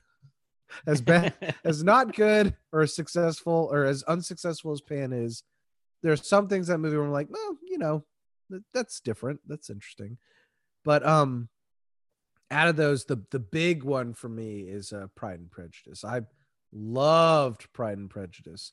And the other one I'll mention is I don't know why I'd always want to see this movie. Never had. I saw that it was on like Tubi. I think Tubi's like the greatest. Tubi's like the greatest. And I finally watched David Gordon Green's second movie, All the Real Girls, a fantastic indie romance that Mark made fun of me for watching and loving.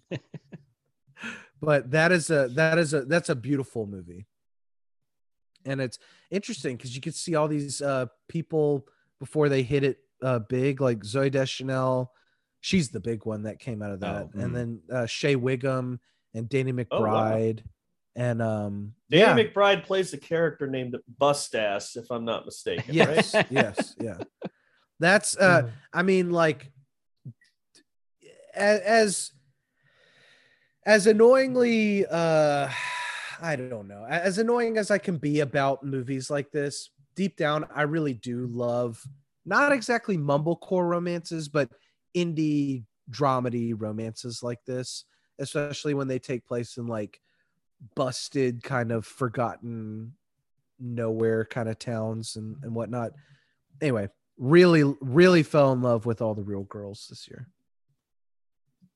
I've heard of that, so I'm adding to my I'm list. sure it's a good movie. It's the type of movie that's easy to make fun of. It is. Very good movie though. I want to watch Snow Angels. Have you seen Yes, Snow Angels? I really want to watch that one. That's all I got for David Gordon Green. That's cool. Oh wait, You're no, like, that's it. That's the only thing I have to say about David Gordon Green. I want to watch Your Highness and the Sitter. I remember not liking Your Highness at all. Like I feel like hate Your Highness. I'm probably not gonna like him. I kind of want to see Your Highness again, but I remember thinking that was one of the worst movies I'd ever seen. I feel like the tide is turning on Pineapple Express, but I still think that movie's very funny. Oh, the tide's turning against Pineapple Express? I feel like I'm slowly hearing people say, like, that's not as Why? good as Everybody I thought loves it was." James Franco. Oh no. Everybody loves movies about Seth Green dating high schoolers. All right, Or Seth Rogen. everything. I was like, wait, Seth Green. I was like, Oh, what did I say? Seth Green? yeah. I forgot that happens in Pineapple Express. Oops. It's wait, look, isn't not- the girl? It's she Amber Heard. Oh no, Jesus Christ! This movie's a fucking time. This bomb is a time bomb. This movie has a lot of nowadays Not things. everything has aged well, but it's still funny. You know how I am with comedies. I never thought it was that funny. I'm just saying, there's a lot of stuff in there that's like, oh, these are people might turn against it now that you're talking about it. I'm like, I forgot about him dating a high schooler. It was Amber Heard, who everyone loves. But you right know now. what? James Franco. There's a nice little payoff to that bit where he's like, she says she wants to marry him, and the second she says that, he's like, "Oh, I've made a huge mistake," and he's just like, yeah, he can't marry a high schooler. He can just have sex with her. He realizes how fucking stupid he is. No, I and didn't say that. The movie said that. Oh, it's a funny little payoff, but it's the fact that they even broach the subject. It's not. I'm gonna stop talking about it. We're not even watching this talking about podcast slowly careen into a cliff. Like it's like I'm watching the ship. We are not and it's advocating all this. my This is the We are, movie. no, we're not. We're not. I This just think is it's. the I movie. forgot about this in Pineapple Express. Also, David Gordon Green has one of the strangest career trajectories. So strange. Like he's making. hey, like, let's just give him The Exorcist. Let's just give him The Exorcist. he's doing like indie drama comedies and makes mainstream studio comedies. I forgot he made The Sitter with Jonah Hill. Now he's making those things in TV, and then he's like the king of horror right now. I forgot he did Our Brand is Crisis. I forgot the movie existed. He did I Stronger. oh my god, I saw that in theaters. I completely forgot about that. He did Stronger with Jake Gyllenhaal. I forgot about that movie. Mhm. Manglehorn. Now he's in Halloween, doing a Halloween movie. What the? This is the weirdest career path. Like, Very it's strange. interesting, but yeah. Did you ever see Joe, Matt? Joe Never is a saw really Joe, but I good. heard it's a Joe's, Oh, I heard Joe it's a really is good good. Nick Cage performance. oh yeah, and it features our favorite bar owner from Halloween Kills Oh, there. in a very small, There you small go. role. Lois Strode. Lower Strode.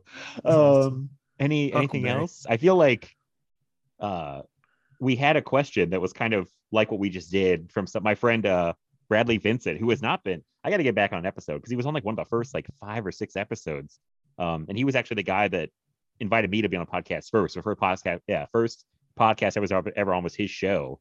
And now he has a new show called Be Your Scary Best. Don't want to shout out, but he'd asked us basically best worst movie you've seen this year, recent releases or otherwise. So we kind of did best worst movie. I think he's asking like best movie and worst movie. or is he asking like best bad movie? No, I think he's saying like the best movie you've seen and the worst movie you've seen. Oh, this year. okay. It can be Um, recent or old. I can tell you the worst movie I've seen this year that came out this year. Yeah, let's just do this year. Let's limit it to this year's, so we may have a more manageable figure. That's from True Grit. Sorry. I could tell you right now. Yeah, the worst 2022 movie I saw was Morbius. Oh, you saw Morbius. I saw Morbius in a theater. Oh. I saw Morbius in a You theater. checked out The Living Vampire.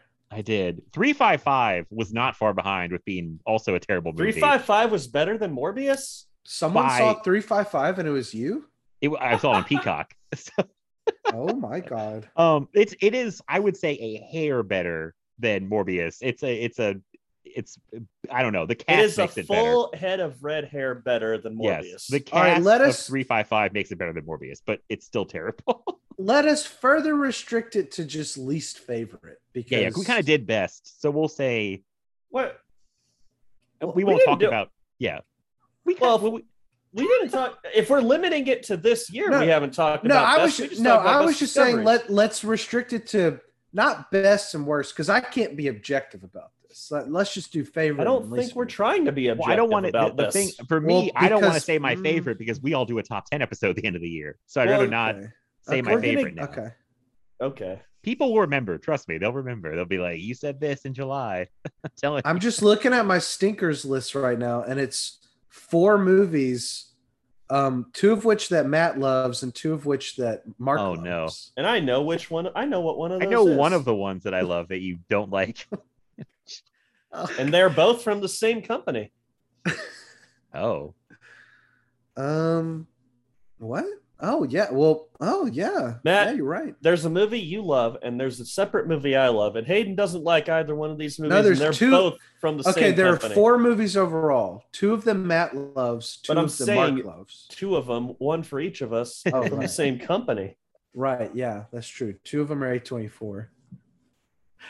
I just can't decide what the worst one Well, out of all of them is. Can I go ahead and say that the worst movie I've seen this year is what was the name of that thing again? There's a little Netflix movie. Oh dang it! I thought you were I'm going to say the one. not- No, Get it out of the nope, way nope. so I don't have to ask you about I've it. seen worse movies than that this year. Okay. I'm actually okay. I'm keeping. I try to keep a ranked list of everything I've seen this year, Yeah. and I somehow forgot to put Morbius on that list. That how could you forget amazing. Morbius? Morbius is the second worst movie I've seen Oh. this year because the worst is a dumb little Netflix horror film I took a chance on called Choose or Die. I don't know if I've even heard of that. Like honestly. most Netflix Shoes? movies. Shoes. Shoes Not or shoes. die? Shoes or die would be better, I think. No. Choose Wow. or Die stars Hugo's / Sex Educations, I guess is what most people would know him from now. Asa Butterfield as a kid who loves the 80s. Can you believe it? Can we really say anything stars Asa Butterfield? Is Asa Butterfield different than Cody McMurphy? Yes. I think they're the not, same. but Are they different boys? And you know, I it's think funny. they're the same boy. It's funny you say that, Matt, because he is actually not the star of this movie. The star is an unknown person named Lola Evans, Lola Bunny. with the first L in her first name lowercase for some reason. I still haven't figured that one out. It's weird. And you know what? I remember thinking she wasn't bad in the movie, but it's just this like, it's one of those like truth or dare style movies where they're playing a game and the game intrudes in their real life and the stakes become real and more violent as the game goes along. And I don't know why, but when I was watching it, I was just like, whatever. It started off okay, got progressively dumber, but I wasn't too hard on it. But the more I think about it, it's just dumb. It's just dumb. It's just dumb. See, It's dumb, and it at least ends with the idea like, fuck the 80s, screw the 80s, screw nostalgia. We're done living in the let past. the past die. The Wait, I'm going to movie- rebuild my helmet. Exactly. No, that's what. Well, the movie lives. It thrives on 80s nostalgia, and it just feels so hollow having that message when that's literally what you built your movie. It's a bad horror movie. That's the worst movie I've seen this year. See, I can't choose between the four because like two of them are just, I feel like are just kind of crap, but they're not trying to be anything huge. Then the other two I think are trying to be saying so much. And I just think they're not really saying that much at all. You Man. gave one of them 2.5. I know I need to lower all of them, honestly. Oh my god! Is there one that stands out to you as you really like have a personal hatred toward it more than the other three? I viscerally dislike all four of them about the same. I don't know why. Yeah, I don't I'll know just why. say Wait for our top 10 of the year. the two A24 movies. One of them's got a lower rating by you on Letterboxd. At this point, oh yeah, I guess it does. But I was just more annoyed by that one in the moment. Oh God, I don't know. Hayden's rating system drives me crazy. It does. Because I know you you guys talk about it message all me the about it time. all the time. It feels like based on empirical evidence which one he should talk about, and yet he's clearly still having trouble I deciding. mean, I'll just say all four of them. I think Go ahead. Oh, I boy. think Men and Everything Everywhere All at Once are both trying to say so much, and I just think they're stupid. And then I think Unbearable Weight of Massive Talent and the new Scream are just crap. Like I just think they're bad. Again, he gave Scream 2.5 stars as well. I know it needs to go down. Oh boy. It's a Scream movie about Star Wars. It's the stupidest thing I've All ever heard in my fandom life. is intertwined these days. There's no fandom that's separate from anything else. It's I all don't just a have to bunch of like. I people don't have to screaming. like a movie about that. I think it's dumb. You don't have to, but stop acting like it's wrong for the movie to even be about that. I Oh, do boy. think it is wrong for a Scream movie to be about Star Wars. Oh boy. I'm done. Podcast's over. Oh, but it abruptly ended. Every podcast Mark's on now is going to abruptly end, like the Deja Vu episode. Let's talk about Men. Oh my God. What? Well, what now is I'm with you on Men? Men. I didn't like. I don't Men. even have anything to say about that. What is Men? Why is Men? Why is Men? Who is Why Men? is What Men? is Men? Who is Men? How is Men? How is Men? I'm in. Why is there a lady in the town? What does it have to say about? I mean, is there a plot? Like, is there a plot, or are we just in the lady's head? I thought this movie was called Men. There's a lady in this. I'm out of here. No, I mean, what is the movie trying to say when there is a lady cop and she's a real person, Right.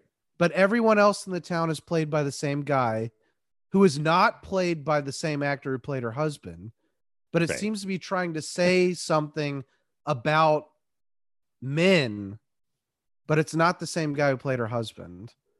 All right, It's just I- like the messiest metaphor I've ever seen in a Look, movie. I need to watch the movie again to No, really I don't lock think down you my do. thoughts on it. Stop it. Stop it. I want to. Okay. the feeling I get from the movie, and again, there's more that you can dig through in there. But first off, I just think it's a great, quiet, creepy folk horror movie. First and foremost. Second, I think it's it's really disturbing, but I just love the idea the movie's positing that this woman just lives in a world where its deity hates them and is literally going out of its way to bring her. Oh, all right. For the next 30 seconds, spoiler alert for the movie Men. Okay. And I'm going to get it done before the next 30 seconds. Right. She lives in a world where her abusive piece of shit ex is literally able to come back to her even after he died. Through another guy? I don't get everything. Why wasn't it just Rory doing, Kinnear? Why wasn't it like just Rory Kinnear? That's what I'm because saying. that's like because Rory Kinnear is a symbol of this other village. This like he's an otherworldly presence, whereas her boyfriend is of this world. He's separate from Rory Kinnear. So you do take a literal message from. You do think it's literally like. I mean, I didn't think about that until you mentioned that, and that's the idea. That's the reason that's the idea I take from that. Why he did that. I mean, I don't see that from this movie. I think it's literally just. I know this is like a dumb guy trying to make fun of a smarter guy. This is what this is going to sound like. I do think Alex Garland wants us to think he is very smart, and I don't think this is a very smart movie. Like I think it's pretty dumb. I mean, for the record, I do agree with that, but I also think that he is very smart, and even if he made a very obvious movie, I don't think this is a good example. Even if he made a very obvious movie, I still think he made a very effective horror film. I'm not saying it's obvious. I'm saying it's incredibly messy, and I personally, I mean, I know you're not supposed to judge movies on what you want rather than what they are. I do wish it was more straightforward. I do wish it was more focused on the folk horror. I wish it gave me any reason to believe that the folk horror was there other than to be like a red herring almost. Like, I don't see how any of it adds up, and I don't need it to add up, but for my own personal, enjoyment. It sounds like you kind of do. Sure. Yeah. You know what? I take it back. I do need it to add up a little bit more than that, because otherwise it's just a mess. And it's, I don't like to be objective about movies. To each their own. We all take away something different from them. I do think that this is a bad movie. I don't even know what to say about Man. I was letting you guys talk, and I'm like, I don't know if I have anything to add about. He talked about the two that I liked, and the two that you liked, not mentioned. Okay. He's punishing me, not you.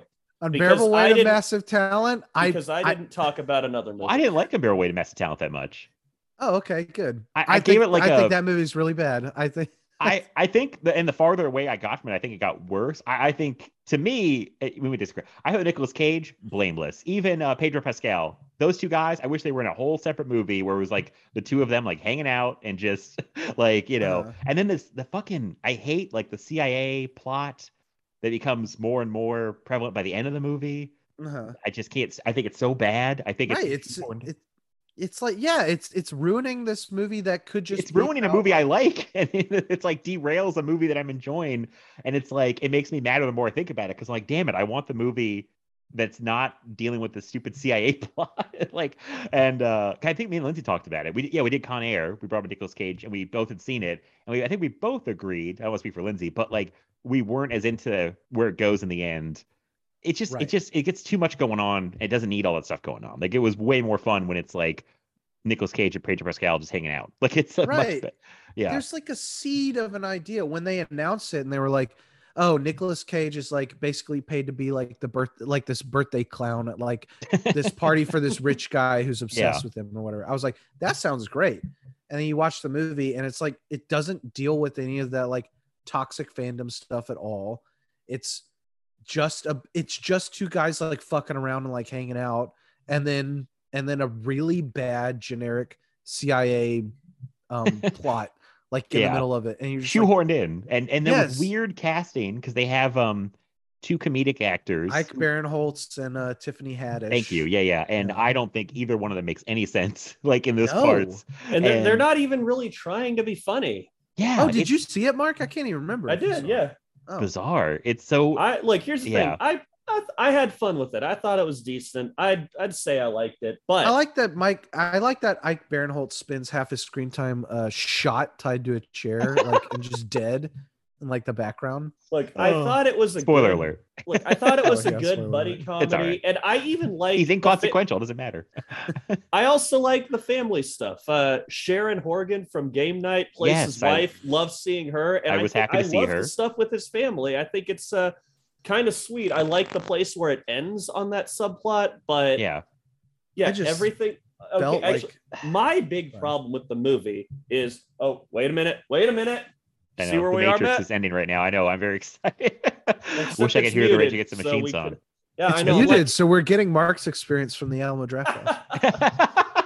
Anyway, the thing that really bothered me with Massive Talent, there's one subplot involving Nicolas Cage having like an imaginary version of himself that he talks to.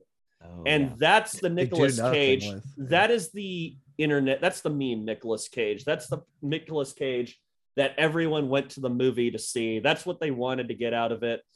And they don't do anything. It's just like, we got to get meme Cage in here. And I He had just pops heard up like 3 times. I had That's it. heard from Hayden that Nick Cage felt miserable making this because he felt like they were making fun of him. Oh, And you yeah. can see his misery in those moments because he is not trying. He's just like half-heartedly doing like crazy 80s and 90s Cage, just waiting to get home for the day. And I hated that stuff. And it kind of drags down the rest of the movie. Oh, it's bad. I was gonna say, like, the best part of seeing it was like I saw it with Clay, and just knowing that Nicolas Hey, Cage had Hayden, an who's existential Clay? crisis making that movie. It just made it. It was worth it. It was worth Hayden, it. who's Clay? Clay was my co-host for that Nicolas Cage podcast that we've brought up in the background and or in the back. Yeah. Sorry, you have to forgive me. I'm getting over a sickness, so my mind isn't all there. And then Everything Everywhere All at Once, I just don't have a lot to say about it. I thought it was really annoying. I thought it was a really annoying movie. And I'm sorry, Matt, because I know you really loved it. We'll probably talk about it on the year-end episode. I was gonna say it'll come up on the year-end episode. Yeah, I'm pretty sure. I don't have a lot to say about it because it made me rethink whether I really like Swiss Army Man as much as I do. Oh wow. Yeah, I had an existential crisis. I was like Nick Cage making Massive Talent. But it's been a while since you've seen it. And have you come to a conclusion on how you feel about Swiss Army Man? No, it's how I feel about Swiss Army Man. Yeah, like, did it make you not like Swiss Army Man No, anymore? no, I like Swiss Army Man. Okay. No, we'll talk about it more at the end of the year, I'm sure. Well, it's a bit of a shame because I am actually planning on seeing that within the next few days. It's one of those big movies I still haven't gotten around Mark, to. you were just glowing on the video. Oh yeah, the light's hitting your face. I'm right Like, in front of a window. You look right like now. an angel. He's like, You look like an angel. oh my god. I'm sorry. So you are going to see both movies or just everything? All Well, the no, I people in mean- the place at the same time. Everything Everywhere. I mean, I will debate on whether I want to see Swiss Army Man based on how I feel about that one because I'm All right. not interested in seeing Swiss Army Man. I'd but- love to see Swiss Army Man. I haven't seen it, but I think I loved Swiss Army Man. I still do. I watched it the day. I watched it again the day before whenever I saw everything, but the thing. the movie. Hey, we know it is a long title. We'll talk. Hey, as long as you don't stop me or hate on me for liking the movie, No, then that's fine. I know you would do that. So I don't care. I am shocked that you don't love it. Like I did, but it's one of those things where how can you not love this? But again, we'll probably talk about it down the line. But I I'll hope share I'll my have. thoughts. I hope I'll have like coherent thoughts on it by then. Well, this is funny. We brought up Nicolas Cage because our last question that I have is from Dirk Oh, Marshall, host boy. of the VHS podcast. I think a simple one, not too much of a thinker. Give us an actor or an actress who you think can do no wrong. Oh, My first instinct was Denzel. That's a good one. Even in bad movies, he's always blameless to me, and I don't think he's even like bad. Sometimes he's a little like oh god, the Little Things, the movie with him and Jared Leto and oh god, Rami Malek. Yeah, he's kind of sleepy in that movie, but I still don't think he's doing wrong in that movie. I didn't hate him in that movie. First off, I didn't. I've never hated movie, him in anything. I don't think. But I've never disliked him in anything I've seen. He is always awesome. Oh man, this is difficult. You sprung this on me. I'm sorry. I thought this would be an easy one. Maybe because it was easy for me, but sorry. Look, the one I'm gonna name off. I'm trying to think because I've got a handful, but I'm trying to go through all their performances to see if they have done any wrong. They've done wrong. They're a celebrity. They've definitely done wrong. You know who I'll go with? I'll say Josh Brolin. I love Josh Brolin. He's always gets me excited for anything I'm going to see him in. He even made a giant CG alien into a character. Giant CG alien, which I did not think could be a compelling character, he made into a compelling character. And I love Josh Brolin. I love his like gravelly voice that is like, he sounds like he worked in an oil field before he was an actor. I love Josh Brolin. It's a good one. I've got two that I can think of. Anthony Hopkins, just even when he's kind of like phoning it in, just amazing. And Chris Cooper, my favorite actor. I love Chris Cooper. He's normally playing the sad or mad dads, but he is just like, even when he's in like a bad movie like Amazing Spider-Man 2, which Mark and I still like it. Even when he's like not good as Norman Osborn in Amazing Spider-Man 2, I can't help it. I love Chris Cooper. He's like, he doesn't get to ham it up very often, but yeah, he's super solid. It's a good picks. I thought of two more too, like J.K. Simmons. Oh yeah. And I forgot. I'm blanking the other name. Hang on. God damn it. Who was Richard Jenkins? Oh yeah. I feel like I've never seen them be bad, and they show up in things and make me like the movie more. Like I don't like the movie Juno that much, but I thought J.K. Simmons was like the best part of that movie. Like he is good in that movie. He makes me like it more than I would if he was not in the movie. But like, especially Richard Jenkins, I've appreciated more. I think the past couple of years, I'm like every time he shows up, it's usually good. So yeah, that's two more I could think of. Mark, I feel bad. I haven't named. I feel bad. Yeah, I know. I felt bad. I was thinking the same thing. All right. Well, I got two. One of them's gonna be a dude because I'm gonna be as terrible as you guys. With one exception, and that is then he doesn't count. Well, here's the thing. I can't think of anyone who doesn't have at least one wrong-headed performance. But when you consider how many movies this guy's been in, one dud, that's all right. With the exception of 12 Years a Slave, Brad Pitt knocks it out of the park every time for me. Oh, see, I would disagree with that. I think Brad Pitt, I'm like 50-50 with. I think he kind of flatlines it a lot. What would you say he flatlines it in? You know what? Flatline's a bad word.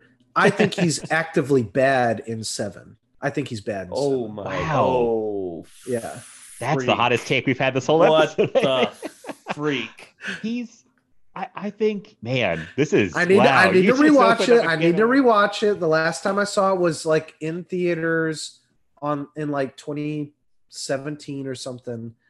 We showed it at the Alamo Draft House. I hadn't seen it in a while, and I just remember going, "Whoa, he is bad in this."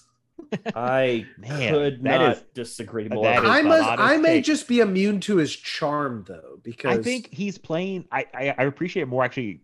Over the years, I think he's playing such a hot-headed guy who's like so thick-headed that he is so, I don't know how to describe it. Like he's not exactly a likable or a lovable character. Yeah, and I think he's playing that so well. It was something about the performance. I was just like, ooh.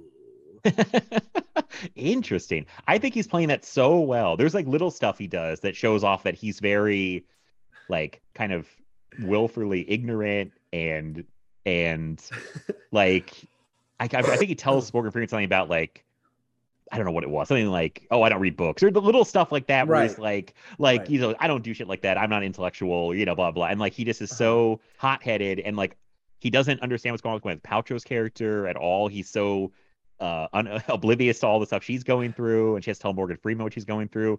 I think he's playing it like perfectly. I think it's like I think it's sneaky good, really. I mean, I also don't love him in Inglourious Bastards. Like I Oh like my him. God. Oh, I like him, but I'm like, that was Yeah. gonna be Kurt Russell. I'm like, that was okay, gonna be he's a fucking guy that Kurt can do no wrong too. Russell. Kurt Russell. Kurt Russell can do no wrong. That- But I Kurt mean, Russell can absolutely do no wrong. I think Brad Pitt is just as good in that role as Kurt Russell would have been. Yeah. No, I think he's. Nah, I don't really like. Okay. him. Well, I got.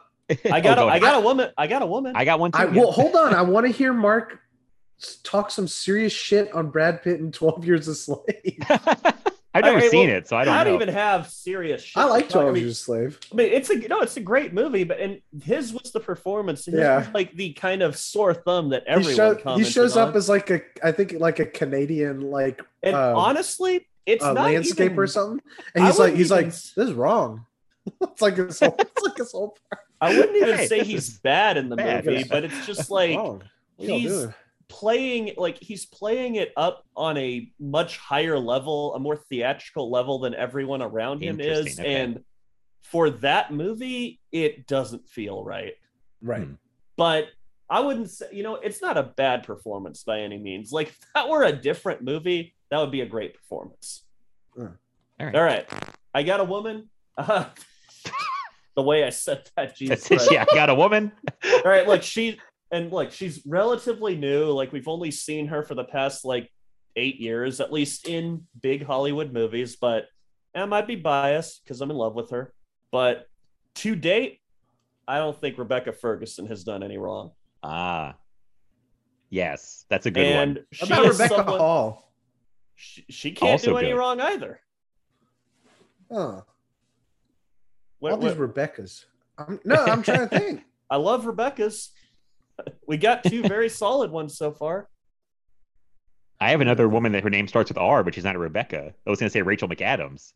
Oh, Because even when she's in some small, nothing roles, I still feel like she does a good job. Like Doctor Strange, her stuff in she- Doctor Strange is like, especially the first one, it's like nothing, and she still makes something out of it. I forgot. Especially the first one. She has even less to do in the second. Wait, never I mind. don't know. I think she had Never more mind. to do. You're She right. got to She come had- along.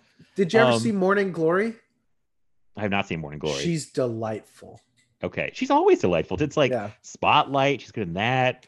Game Night. She's amazing in Game Night. Red Eye. she's incredible in Game Night. Mean Girls. I You know forgot what? she was in the Kathy Sherlock Bates. Holmes movie. Kathy Bates is good. There's yeah. just a lot of actors out there. There's a lot of actors out there that are always great. Rose Byrne.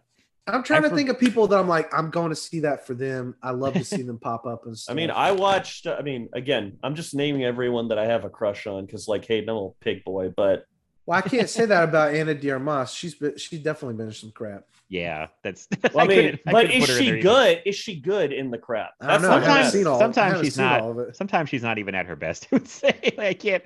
Acting. I wise, watched Like a Boss for Rose Byrne, but- so oh. I will Oh. follow that woman to the ends of the earth. That is not a good movie. You watched 3 seasons of Damages for Rose Byrne. That's true, and she's great in it. Just She saying. holds. Yeah, love Rose Byrne. I had someone else. Oh yeah, back to dudes. Jason Bateman. I always love Jason Bateman. He has his thing, but it always works for him. I think. He has been in some Yeah. stinkers. Like Horrible Bosses 2 is actively Remember bad. but Extract? Remember Oh Extract? God, All I think I actually right. did watch that movie Hey. because Mila Kunis was in it. I think that's why I watched it. I like Extract. That's a funny movie. I'm sorry, Mike never Judge mind, movie, I take right? it back. Wait, that is Mike Judge movie. It's a Texas guy, right? Yeah. So That's a Texas movie. Oh yeah. Oh, yeah. let's do your top 3. We've just completely gone full circle. Oh, we come back around. All right, I want y'all to real quick. I'm going to change the subject because we're. I just think we naming answered the actors question at pretty this- thoroughly. we're, Yeah. we're naming Yeah. actors at this point. Scream Factory versus Arrow versus Severin. Oh boy. Yeah. Do you want me to rank them or just like Just debate. you've been waiting for this one? I feel like I just like talking shit on little. I like talking shit on. Arrow Scream Factory, Severin. That's my ranking. I would say. Yeah, the same you as don't Mark. like Severin very much. No, Severin. They're fine. They just don't always put out a lot of stuff that I want. See, in the past few years, they have been putting out some Hayden stuff, dude. Oh, okay. The But full that's chorus 'cause stuff. you're- Night of the Demon, the folk horror stuff, some other stuff I can't think of right now. I feel like I used to like Severin more. The I feel like Eurocrypt of Christopher Lee box set that had nothing but bangers in it. Hey, there's one good movie in that. But here's the thing. They may not put out amazing movies. They do the work.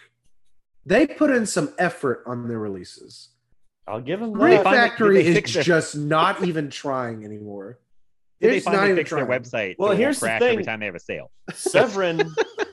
Because that was What- I remember maybe it was 2 years ago, and I was really Uh-huh. trying to buy stuff from the Severin sale, and the site was just broken beyond all repair. They were like taking orders by email. Oh, on they were like, Severin? yeah, I remember Severin. They were this. like taking. It Yeah. was basically taking handwritten orders.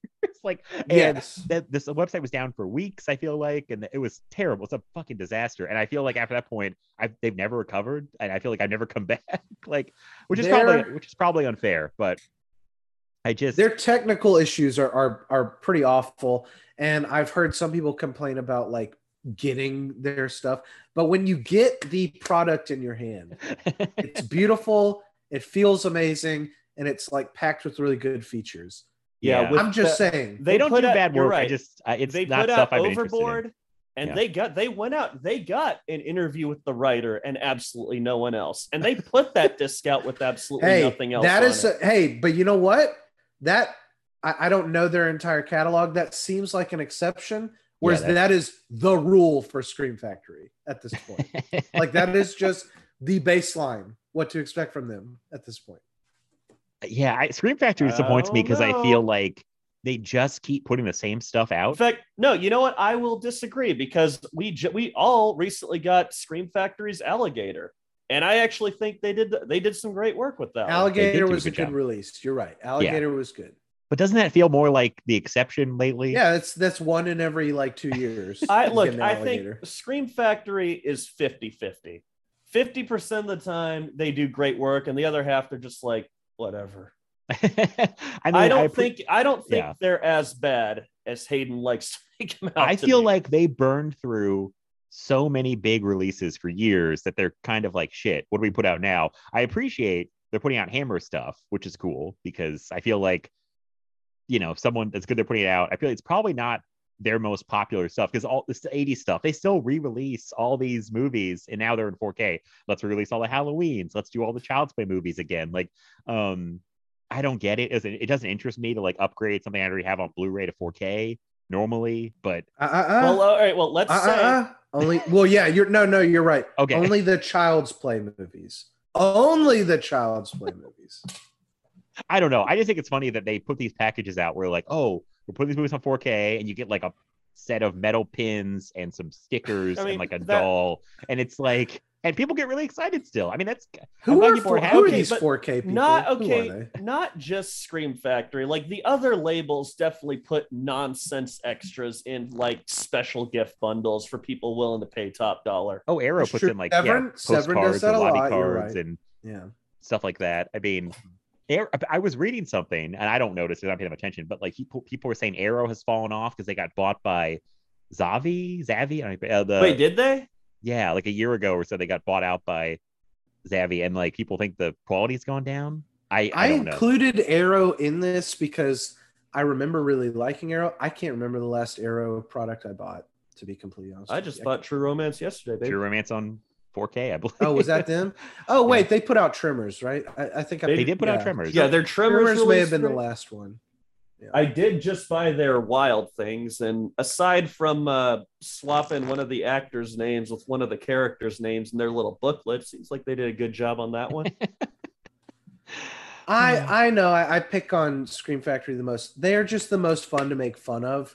That being said, every now and then they do put out one that I'm excited for. And then there's like no special features on it, and it's like not entirely exciting, like Silver Bullet. But I yeah. am looking forward to their Child's Play 2 and 3. Because the original Child's Play 2 and 3 don't have any features on them. I'm just saying, like, you know what? And I'm complaining about the features. I've gotten to the point where I don't really watch features that much. I would like them to be there if I'm paying $30 for a movie. It's like I may not watch these, but I want them on the I would like the option. But I'm like looking over there at that little who put out the Chucky collection with all the movies on Blu-ray. Well, that was Universal. Universal. Yeah, and I was like, I'll never need little Scream Factory 3 movie set or whatever. Yeah, I had that little yellow box of Chucky movies. They look good too. Fine to me. Yeah, I'm not that picky, but it's like, this is kind of a separate topic. I don't know if you guys like me. I was thinking about how when I get a Blu-ray or DVD back in the day, I would dig into the special features so hard where I'd watch like everything. And now I barely get into any of it. It's just such a strange. It was so fresh and new back then, but now it's I agree.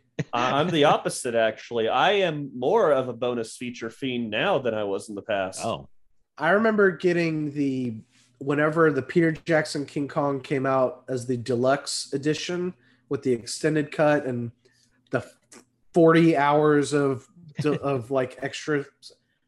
For 2 days, that weekend, I did nothing but watch all that stuff. Wasted a whole weekend, and it was wonderful. And yeah, those were the glory days of like bonus features and whatnot. Now, I'll do it if it's like a video essay or like a making of doc with like multiple interviews in it. I find it hard to get excited for just a sit down interview with one person, you know? Yeah. I like a little something in there. Synapse are really good about getting those documentaries. I forget the guy who makes them, but the making of docs on the Synapse releases are always really interesting and actually entertaining. I've actually kind of entered a phase lately where I'm starting to go back and like dig through bonus features that I didn't dig through back in the day. Like I have all these movies that I've never watched any commentaries on, and I'm slowly starting to go back and listen to those because I watch these movies so many times, but what's the harm going to be to just watch it one time with people talking over it? Yeah. And there are like other movies I've got with documentaries I never watched before. Like I am a fiend, so like pack these things to the brim. I don't care what you got. You got separate interviews, give them to me. You want to merge those interviews into one documentary, give it to me. Just give me all you got. Give me all you got. Oh, it was a good reference. Thank you. What else do we have? We've gone for like 2 hours. And I asked all the questions that people sent us. Yeah, I sent a couple yesterday. I can find one that I asked. That won't take too much time. Hold on. I just like fired off a handful of them. Here's the good one. Least favorite movie by your favorite director. Oh, this stressed me out just trying to figure out who my favorite director was. Well, I have three. So I got like four. Yeah, I got like four, but I can never decide between. Well, just pick one of them. Like you've already stated that they might not be your absolute favorites. So just go with one of them. Okay. All right, I'm gonna keep mine easy because I feel like the farther I get along, because I still say Tarantino's my favorite director, but I feel like he's just one of a few favorites. But I'll stick with him because it's an easy answer for him. Yeah. It's Death Proof. I still like I've come around on Death Proof, but I still think. All right.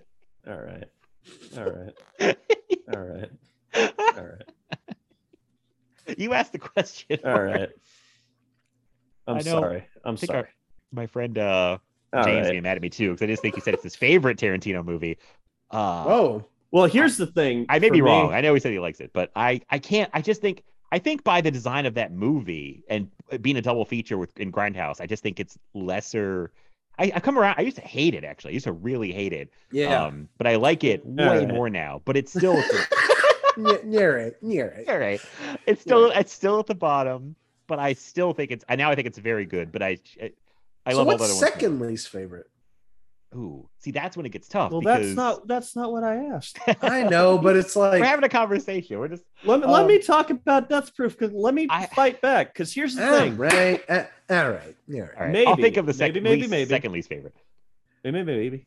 If it hadn't been part of Grindhouse, I would agree. But Grindhouse is a very important movie for me. I understand. And I love will Grindhouse never, as a whole. Yeah. I will never be able to separate it from those feelings of going to watch Grindhouse however many times I saw it in the theater and just being like the greatest thing I'd ever seen. And so for that alone, it's not my least favorite by him. But correct me if I'm wrong, Matt. Matt is not referring to Grindhouse. He's referring to Death Proof. It's funny. It's almost like I was also just talking about Death Proof. It's weird. But right? you were like, all right, to Matt. And if Matt's just talking about that single watch it on its own, Death Proof, are you talking about that? Or are you talking about watching it as if full? I watched, look, here's the thing. If I watched it on its own, I would still love it. And that's partially because I do have those memories of watching it in theaters. All right. But Hayden's gonna be really unhappy. This is confusing now because like when I would rank the Tarantino movies, I'd put Death Proof on. I wouldn't put Grindhouse, and I put Death Proof on its own. I don't like the longer separate cut of Death Proof. I like Death Proof a lot more now. I think I like the longer one. I still like the longer cut. Maybe I need to watch it again. I prefer the longer one. I think. Oh boy, it's tough. My second. I'll answer your question, Aiden. My second to least favorite, would probably either be, and I still really like these movies. Either Django or Hateful Eight. But that's not against the quality of those movies. It's just like that first one. Hey, Matt, can I jump in here? They're great. They're so. Oh, good. is your favorite Tarantino too, and your least favorite? I'm not going to bury the lead, but my favorite director, I'll say, is Tarantino, even though he's tied with a couple others. Can't wait to hear. I'm going to kill you, man. My least favorite hit film of his, which I still would give 5 stars. Right, Django Unchained. Yeah, right. Oh, okay, right. All right. You're right. You're right. Why do you like Reservoir Dogs more than Django Unchained? Because it's cool, baby. Probably. I could. Shut up. I like seeing guys in suits walking down a sidewalk. I haven't seen Reservoir Dogs in years, but Reservoir Dogs. God, look, I'm a very I'll say this for me, because I'm with Mark. I'm a very emotional, nostalgic movie watcher, and I can't separate myself from how important Reservoir Dogs was when I first watched it. I think technically it's probably his worst movie. I mean, it's a very much a first movie. It's very like if much you're going on looks, like it doesn't aesthetics have a lot of alone, money. it is his worst movie. But I've seen it so many times. Yeah. When I think and remember, whenever I remember and think about Reservoir Dogs, I cannot not see just like a Reservoir Dogs, a Boondock Saints poster on some high school kid's wall, and I'm just like, ugh. I get it. It's a young man's movie. It's a very much a first movie. Never have cared for Reservoir Dogs. I understand. Reservoir Dogs probably would be only right ahead of those other two now. But again, these are all like movies that I give like 4.5, 5 stars to all day long. Should we just do the other way now and say what's your favorite? We haven't talked about Django at all. We've just talked about the movies that aren't our least favorite. I can't even say why I don't like Django as much as the other ones. I haven't Django has some pacing issues. That's probably kind of in the bleeding into the final act that kind of don't sit well with me. And it's the only time in his entire filmography where I feel like, hey, I'm watching a movie. Look, I will admit, you can just remove the first hour of Django and it would still be a good movie and you wouldn't miss anything. But Django is my favorite. It's got all the best stuff in it. Way. Well, you know that, Mark. I did know that. I don't think I knew that. I'm surprised. Look, for the record, you want to talk about edit. Look, I was going to mention earlier, one of my favorite needle drops of all time is in Django Unchained. And that's I Got a Name by Jim Croce. I got a name. Great song. Great use in that movie. The problem with that is we get 2 separate montages back to back. We get that one, and we get a tiny little interlude, and then we get a montage of him learning to be the fastest gun in the West. And you could easily have merged those into one super montage. You know what it- though? Once Upon a Time in Hollywood, tight as any movie I've ever seen in my life. Couldn't lose anything. Here's the funny thing: he's trying to like, he's saying that like he's being sarcastic, but he's not. He's right. He's 100% right. yeah, everything is necessary in Once Upon a Time in Hollywood. It is. It is. You know what? It is. You get one driving scene after another. You can't Oh. lose any of them. Oh, Can't it's lose so good. It's so good. I do love those driving around scenes. They're awesome. And I love all the montages in Django. That's all I'm gonna say. Should we just read our Tarantino rank? Do you guys have lists for Well, mine are always think. Hey, for the record, Matt, I didn't even get mad at you for putting Hateful Eight down there, which I would put that close to the top for me. But you know what? Keeping it copacetic, I'm not gonna get mad at you. I understand, baby. I understand why you put that one down there. It's cool. You know what's funny? I had an idea for a whole episode of the show to rank our favorite Tarantino, but not specifically us, but to rank our favorite Tarantino movies. I thought it'd be a good conversation. Clearly, there's debate to be had. I would have to finally finish Pulp Fiction for that. Oh my god, that's my favorite. This fucking my favorite hipster movie of all over here. time. I just This I freaking do not hipster care over about here. Pulp Fiction. This is you are. I feel like so many personal attacks are coming at me. Everything ever I'm all sorry, once. man. Pulp I'm Fiction. sorry. I don't understand. Don't apologize. You're a hipster. You love it. You love it. I do not love it. I do not love it. I Where wish did Pulp I liked Fiction Pulp begin Fiction. to lose you. The boxing story, Bruce Willis. What part? I don't think I've ever even gotten that far. Oh my god. Oh my god. It's just like How are you not so the Sam Jackson when they go into the apartment? How are you not it so is into that? okay. Look, it is aesthetically one of the ugliest movies that everyone really loves that I can think of. It's like it's very like I don't even know how to describe it. It's very yellow and brown and like muted and dull. And I'm I not see where he's coming into it, from. man. It's I'm also not a lot into of look. Hayden hates LA. it. I do get hate it. LA. And his first few movies all take place around LA. Yeah. And they're all just a bunch of handheld cameras around some muted locations. So I can see that, especially with the aesthetic chef's kiss that is Kill Bill onward for him. Yeah. Yeah. His movies do start looking much better. I will say that. I feel like Well, even when he with, switched to Robert Richardson and yeah, that's a good kind of idea. adopted a more full-on cinematic aesthetic to his look. I've discussed this recently. I think it was on Dan's podcast. With Tarantino, I'm not looking at him for like anything original. I'm looking at him as just like a soup of references. And once that's why I like Django the best, because it's his like loosest it's his most loose I don't know what it's like his wildest shaggiest kind of movie, and all the style on display is so over the top and in your face. I love all that stuff, and that's why I'm watching a Tarantino movie generally. So I don't know, and you know, like westerns. So I mean, and Django's great. I love. I'm not even mad at you for putting it down. You've got Death Proof at the bottom. You know, Right. No, he's Django's only, like always, he's only mad at me. He'll never be mad at you, Matt. He's only ever mad at me. I don't want either one of Mark, you mad at me. How could anyone ever be mad at Matt? I thought you were gonna say, "How could anyone ever be mad at me?" That's And what I then thought you were just gonna gonna say, be too. like, "Psych!" That's what I thought you were gonna say too. I was like, yeah. I'm how not come- mad at you, Mark, because you still give Django 5 stars. If you were like 1 star because it sucks, 'cause That's Hayden likes it, right. then I'd be mad. Oh, I mean, I feel like you two just have that like your Oh, real yeah. life We're best friends you've known each other a long We're time. basically siblings. My real life best friends were like brothers. We pick on each other, but I'm nicer to my like what's the next level of friends who are like you're really good friends, but they're not like your brother. You know what I don't know how to say Yeah. this. Like Yeah.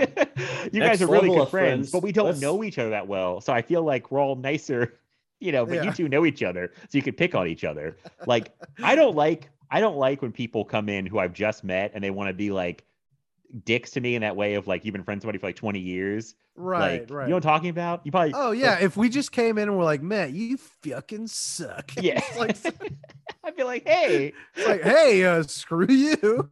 just I always think of the Why'd time I invite was you like here? at a party and like like circle of friends was staying around, and like they're like giving me shit about something I had done, but it was like a joking amongst friends. And some guy joined the circle who I'd met literally that night and was like, "Yeah, what are you doing, you fucking idiot?" And I'm like, "Whoa, Oh God!" like, you know what? He saw his in. He was like, everybody's making fun of this guy. He did. They'll like me if I just. It's just like, no, you don't get that opportunity. That drives me nuts. It happens even online sometimes because I have like the circle of close friends, and then like random people I barely interact with are like, "Yeah, you fucking dummy," and I'm like, "What the fuck?" Like, it's like, You don't know me.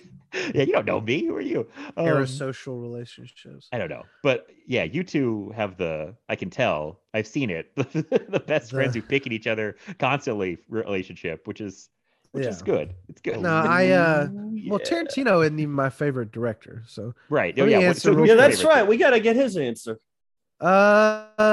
This is very tough because I don't know I don't know who my favorite director is. So I'm gonna say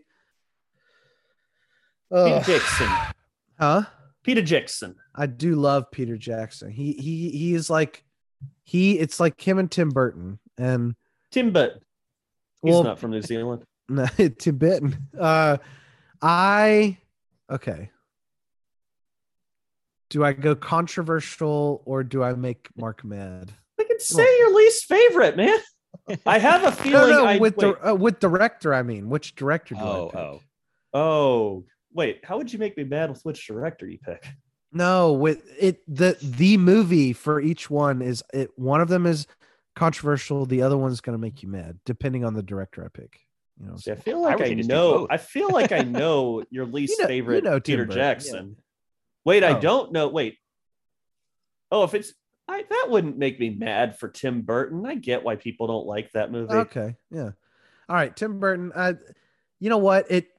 I take no pleasure in saying this. Oh, I can't wait to hear this. Absolutely none. No, you know what it is. I mean, it's Alice in Wonderland. Okay. Yeah, I have love in my heart for almost every other Tim Burton movie. There's a few that I need to rewatch, but I have love in my heart for almost every other one of them. And I want to love Alice in Wonderland because I really like the live action stuff in Alice in Wonderland. But there is just it's like, I don't know. And I know that's just something that people don't like about Tim Burton at this point. They're like, it's so obvious. Tim Burton, Alice in Wonderland, get real. But it's like, I'm excited whenever I hear Tim Burton's doing this. I'm like, oh yeah, more please. Thank you. But I feel like the movie itself goes out of its way to like it gives itself like a plot at all, which is very Alice in Wonderland. Like, I don't know how mad you can get at a movie for wanting to have a plot, but there's just a lot of decisions in that movie that just, I'm like, what are you doing here? And it's just, I don't know. It's not what I want out of Tim Burton doing Alice in Wonderland. And I think it's really ugly whenever I think a lot of his movies are beautiful. I will admit, I watched it last year when I had COVID. First time since I'd seen it in theaters, and I thought it was gorgeous. I take one viewing with this guy and our friend Houston, and they immediately start pointing out some ugly CG, and I see it, and I can't stop seeing it. And they kind of ruined the movie for me. Why is Crispin Glover's whole body CG? It's weird. Oh God. It's weird. I've never seen it. It sounds weird. Yeah. I still think there's a lot of aesthetic beauty in that movie that I really like. I think it's a fun movie. It's just so bizarre to make like the Mad Hatter like a warrior with PTSD. It's like just decisions I don't like whenever it comes to this kind of thing. I don't know. It's funny you bring up Tim Burton because I'm thinking now about like you're talking about his post 2000 stuff. Like I can't think of a wider gulf, like a gap, like a Grand Canyon sized gap between the run he has from like Pee-wee, Beetlejuice on all the way to Sleepy Hollow. I think is amazing, and then falls off a cliff for me post 2000s. Like anything I've seen, I haven't seen that much because I don't like the aesthetic at this point. So you don't even you haven't seen Sweeney Todd.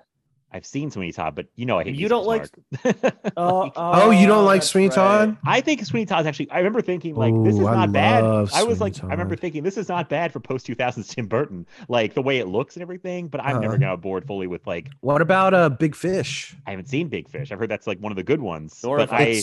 I think you'll like it. I don't think I've been more repelled by anything than the previews for the Charlie and the Chocolate Factory movie. Like I was like, fuck everything about this. I never want to see this. And then Alice in Wonderland, like, it's the same thing. Dark Shadows, I didn't want to see. Okay, Matt, I was gonna say my dark horse for his like post Sweeney stuff around Halloween.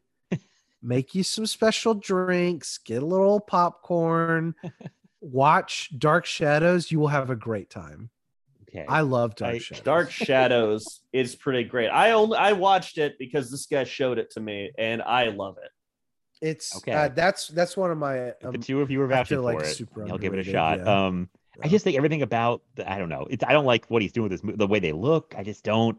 I don't know. There's especially the Disney stuff's been a lot of like CGI looking weird, like weird, off-putting CGI. Like the weirdest thing to me about all of his new movies, like Big Eyes, definitely, they move so fast. It's like he got into like blockbuster filmmaking, and he like so he took away from that, like everything needs to be trimmed down as like tight as possible. And so the movies do not breathe at all. So even whenever you get like a drama like Big Eyes, it moves like, we got to get to the next thing. We got to get to the next thing. And you're like, what is going on? Because you never really watch a Tim Burton movie for the acting necessarily. Like, I mean, maybe like Michael Keaton in like Beetlejuice, but you're not watching it to be like, right. But you're not watching it to be like, wow, what a beautiful performance. You're going, wow, this is crazy, you know? And so now his movies are just like, I like a lot about them, but they feel very soulless most of the time. That's what that's a great word. That's a shame. Yeah, that's a shame. Because I felt like he was a guy that had he's putting a lot of personality and soul into stuff, and now it just feels weird and empty. And did anybody see his Dumbo movie? Oh, I love Dumbo. Yeah, Dumbo is good. I say all that, but I love Dumbo. Can I give you a? Can I give you guys a Tim Burton hot take? Okay. Yeah. I like the movie. I think it's a good movie. When I hear people go on and on about what a masterpiece Ed Wood is, I'm like, all right, give me. You must have hated our episode me and Ken did like a year and a half ago on Ed Wood, because that's all we said the whole time. I didn't hate it. I've always watched Ed Wood, and I do think it's a very good movie, but that movie never inspires me to go out and create, or it never like makes me think, wow, like what a guy.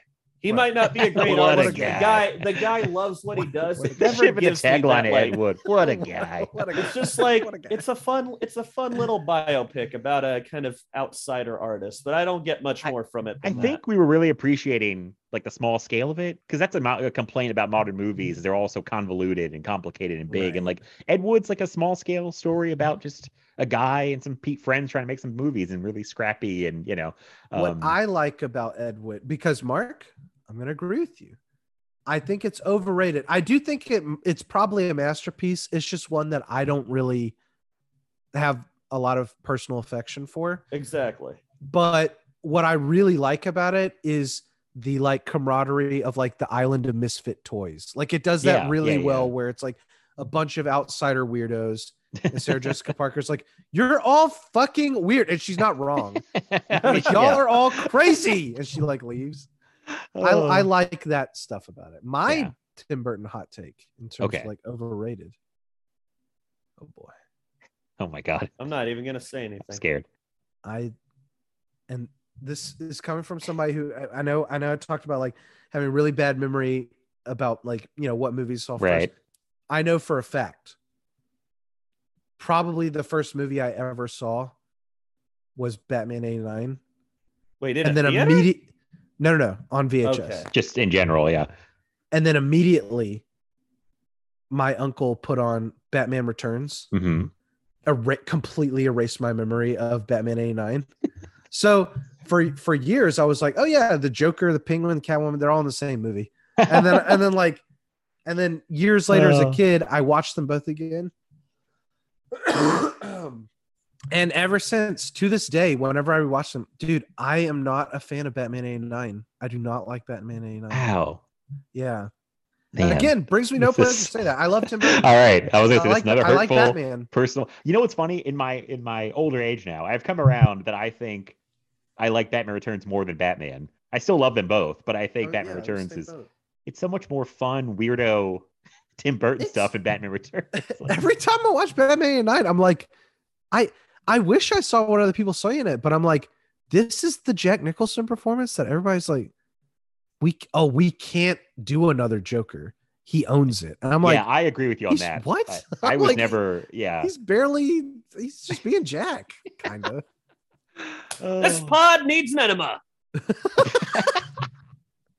Well, wait. So you Uh, had Tim Burton, Alice in Wonderland. What's the other director you were going to name? Did you already? Peter Jackson. Peter Jackson. Okay, what's your least favorite Peter Jackson movie? Okay. So I need to rewatch it, but I hate to admit this, but it's gotta be Heavenly Creatures. I've never seen it. It's very hard to see. It's weirdly hard to see, I think. I think that movie's such a bummer. And I don't know, that's not a good reason to be like, Right. That's because it's not a bad movie. Yeah. It's just like, God, like I watched that God. movie and I was like, I hate these characters. They're awful. So And it's you supposed to be like a dark love story and like Yeah. a dark drama and stuff. But it's like, oh God. Ugh. So you like Heavenly Creatures less than The Frighteners, then, which I thought was your least favorite. Have you seen Well- Lovely Bones? That feels like the one everyone hates. No, Oh, Lovely yeah. Bones is good. Hayden and Oh, I are okay. Lovely Okay. Bones fans. I love Lovely Maybe Bones. I need to see- okay. I love Lovely Bones. That's the first, I swear to God, I think the first Right. positive thing I ever heard that movie, because I think everybody, and talk about it, I heard a real downer and everyone hated it. And Well, it is a downer. I've never heard anybody say anything good about it till now. This is Well, it's a wild. Okay. downer, but it does have an uplifting, and I think it's beautiful. And there are moments in it that sing so beautifully. Like the last time I watched it, I was just like, "This is just lighting me up inside." Okay. And Oh, wow. All right. I know a lot of people dislike it. I understand why they dislike it, but yeah, it brings me no joy to put Heavenly Creatures below Lovely Bones and the Hobbit movies, but I feel like it Oh, yeah, I brings you. forgot he I did feel the like it Hobbit brings movies. you a little joy. just a little joy, because I do like the Hobbit movies, love the Lovely Bones, and I don't love the Frighteners, but one day I know I will come around on the Frighteners. It's just the effects of it. It's the effects of it, and I do think that movie's a little boring. I need to see it. I've never actually seen it because Oh man, did Arrow put out The Frighteners? I think They're so. supposed to. They've been teasing it for like years. Because I am buying that the second they put that out, Same. but I'm Yeah, like me too. scared that I missed it. No, they haven't done it yet, but yeah, I'm waiting Good. for it as well. God, All right. I just think I feel like my biggest takeaway from this is I need to watch Lovely Bones, which I was thinking I would never watch in Well, my you should life. you should also watch Frighteners, because I am a defender of the Frighteners. I got to catch up on some. Michael Peter J. Jackson, but- Fox is just hilarious. He's always great, but Right. that's I an think I just- underrated Michael J. Fox performance. I think the 3 times I've watched it, I've just been in a bad mood. I always pick like bad moods to like put that on. It like doesn't help. Uh-huh. I need to watch it in a good mood. Oh, freak, Matt! I mean, I said it's an underrated We already Michael J. swore Fox multiple times. performance. I was- I know, but I'm still trying to keep the habit. Jeffrey Combs in The Frighteners. Uh-huh. yeah. That is a performance that you will be raving about for days. Okay. Like that performance alone, you will just be thrilled you're watching that movie. Oh, all right. All right. I have one more question that kind of ties to what we were just talking about because I'm really curious. But if you guys have anything else you really want to add, it's almost been 3 hours. Probably should wrap up. But Oh yeah. I'm not yeah. asking anything. this is supposed to be a else. fun, breezy hangout episode. It went 3 hours. Jesus. Although Well, it's that's how very much- breezy. That's put how the three much of us fun we together. have. Huh? That's how much fun we have hanging out. I know. I mean, the people probably expect when they see our names together, it's going to be a 3-hour episode. I just hope this is listenable. I think it was. I think it was. I got to cut out the part when you went to grab food and Mark grabbed a Dr. Pepper. But No, you don't. You guys were talking about. oh yeah, the Dr. Pepper Birdman. part's fine because that was really quick. But the food thing, I got to edit. But it's fine. It's a long podcast. You got hungry. Did get hungry.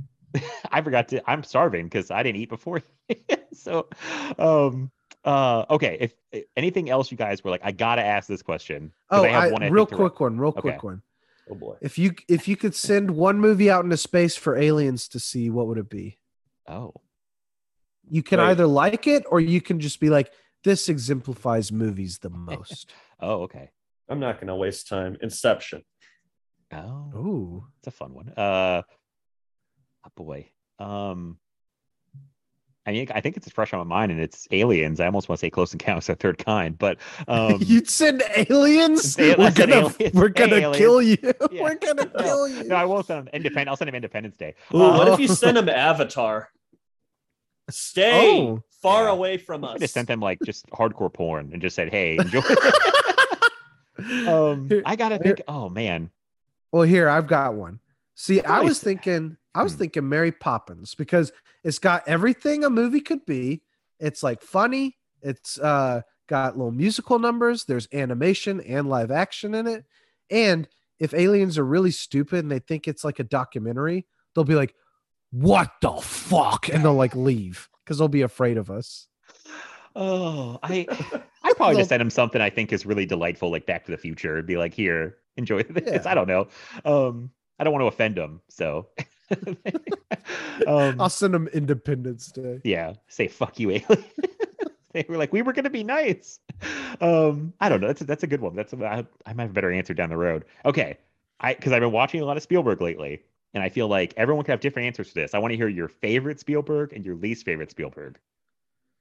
Oh boy. Hey. I haven't even seen all his movies, but yeah. My favorite kind of flip-flops between the two J's, Jaws and Jurassic Park. Mm-hmm. My least favorite, that would take some thinking. All right. Favorite easy Jaws. Done. Period. End of sentence. One of the first movies I remember seeing. All of a sudden, all my memories are coming back to me. Love Jaws to this day.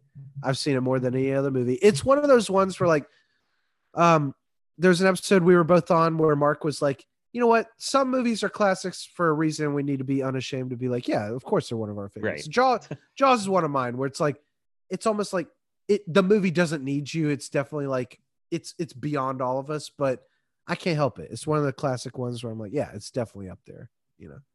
So Jaws is my favorite. I do have to think about my least favorite though. All right, I'm looking at his movies on Letterboxd right now. Okay. Man, I asked the question, like, do I have a least favorite? All right, you know what? I'll say it.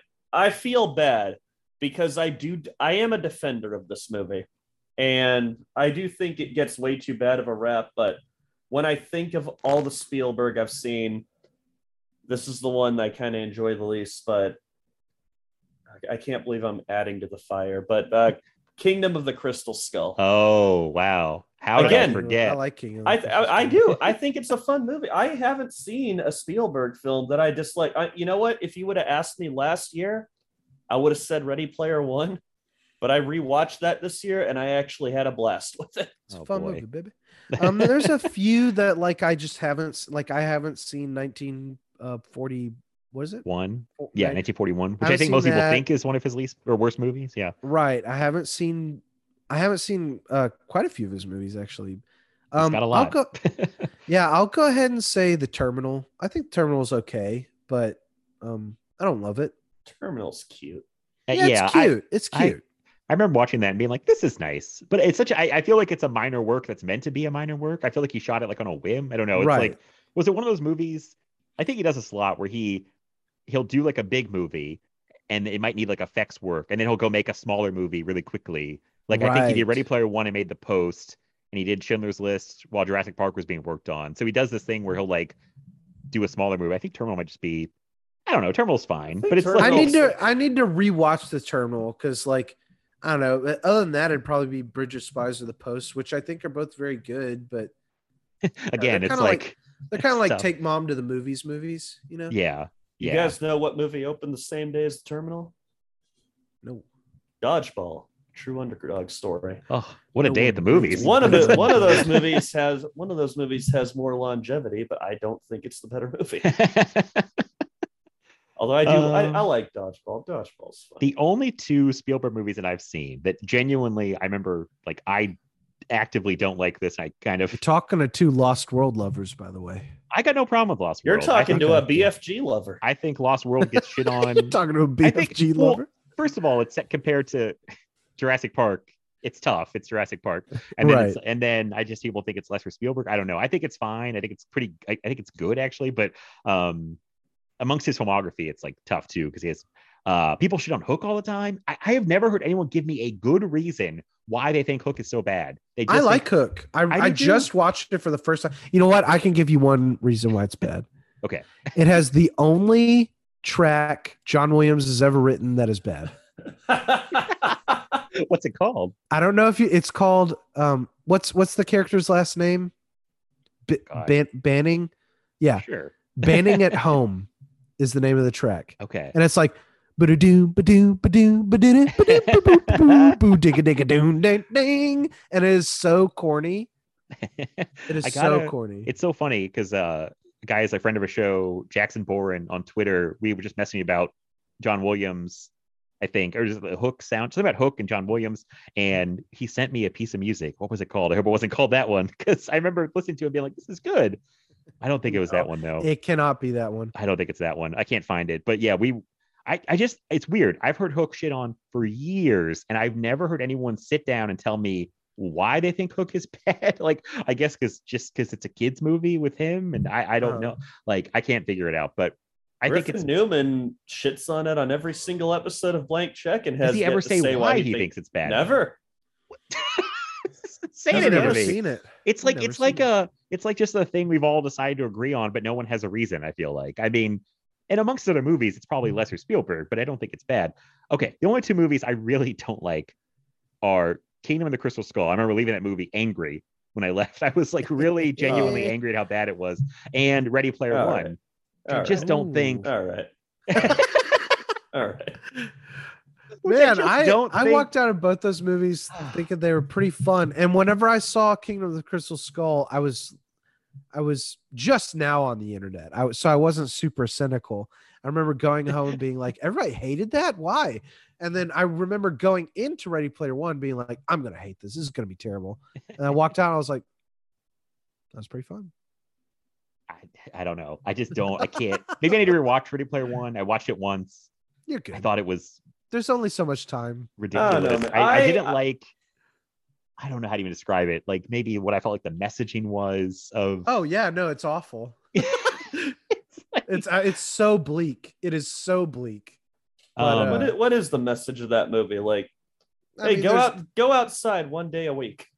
Yeah, it's like we decided on one day a week. I think it's also there was something about maybe it was how fast the two kind of main characters like fall in love with each other, which I didn't buy at all. And I thought it was weird that this girl who's still beautiful, Olivia Cook, has like a facial thing I could barely even see, and she's like, "I'm a freak who shouldn't be seen with." I'm like, "What are you talking about?" Like, and he's like, he's like, "That's what makes you beautiful." Right. And you're like, all right, well, here's the thing, Matt. These kids are like high school age, I think. Right. High school kids are brutal. When we like to act evolved as we're older and be like, oh my god, shut up. But when you were a kid, or not when we were kids, but a lot of people when they're kids, they don't like to admit it that they probably would have been just as cruel. Oh, absolutely. Kids are Wasn't everyone hiding in this game anyway? Everyone who reviews high school movies, like they do it through hindsight without like reflecting on, wait a minute, I wasn't that great in high school, was I? I was a piece of shit in high school. Oh man, I used to be a piece of shit. I don't know. Maybe I should rewatch it. I still am. I will also say, and this is not fair to the movie, but again, that friend I mentioned way earlier in the show, whose takes on movies can be really frustrating. The way he talked about it made me not like the movie even less, because I think it was like his fantasy fulfillment in Ready Player One. Oh, and I was no. like, oh no. Like I just felt like this is like he wanted that life of like, oh, I live. He's like, this is the happiest movie I've ever seen. I think it was. You're like, it just the way he talked about it was like really off-putting. And I don't like this even less than before. But anyway, I'll give him another chance someday. I don't know. But and Kingdom of the Crystal Skull, there's just so many little things that the way it looks, the stuff with Shia LaBeouf, I don't like any of that. I just don't like any of that. Like, yeah, that's fair.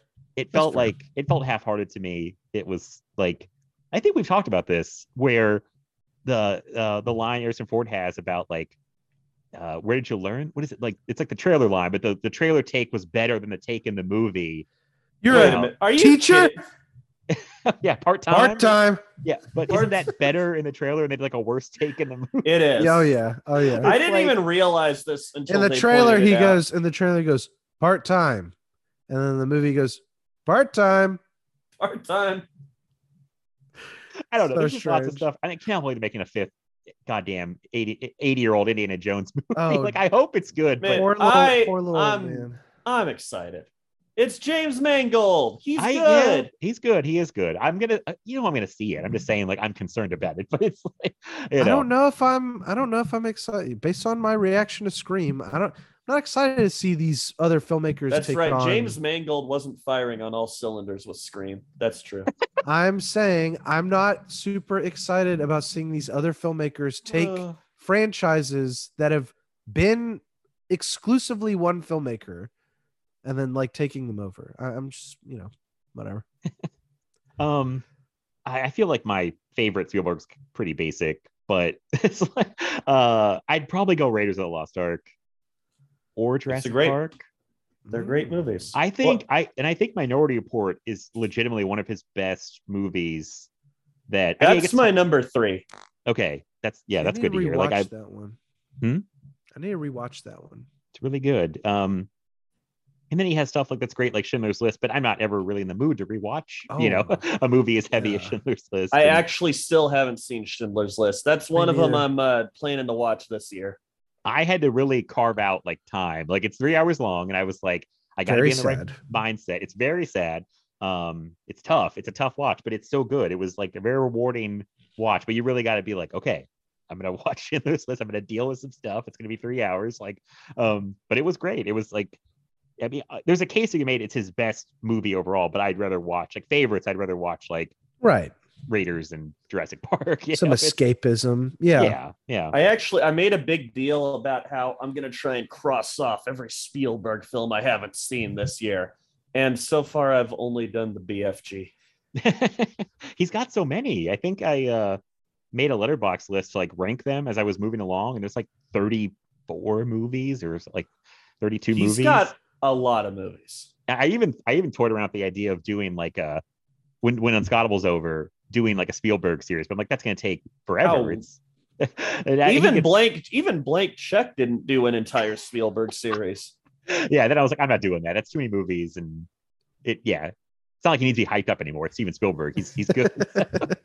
he's okay. He's doing all right. But I feel like everybody would have maybe similar favorites for me. But I was thinking, like, how do you pick your least favorite? Would be interesting because I feel like the least favorites could be all over the place. So right, yeah, especially if you haven't seen all of his movies, like because I'm sure everyone would say 1941 or right. I don't know, one of the other ones no one's ever seen. People pick on Always, a movie everyone forgets exists. Always, yes. Yeah. Sugarland Express, like from the 70s after Duel. Like that's like a movie. Right. No one picks. I think people like Sugarland Express. Oh, I think it's just, I was gonna say no I think one's seen Sugarland Express. Yeah, it's like there's ones I think just forgot about in like his filmography, like War Horse.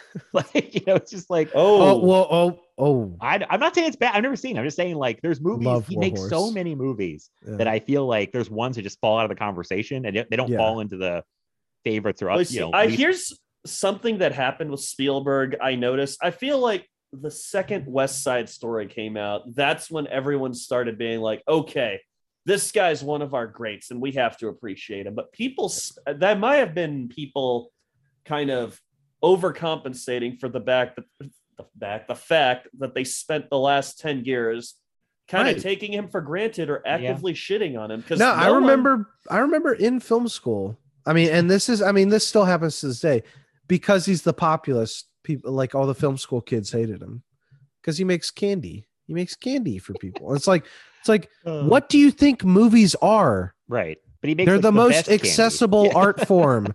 They're for everyone. They're for everyone.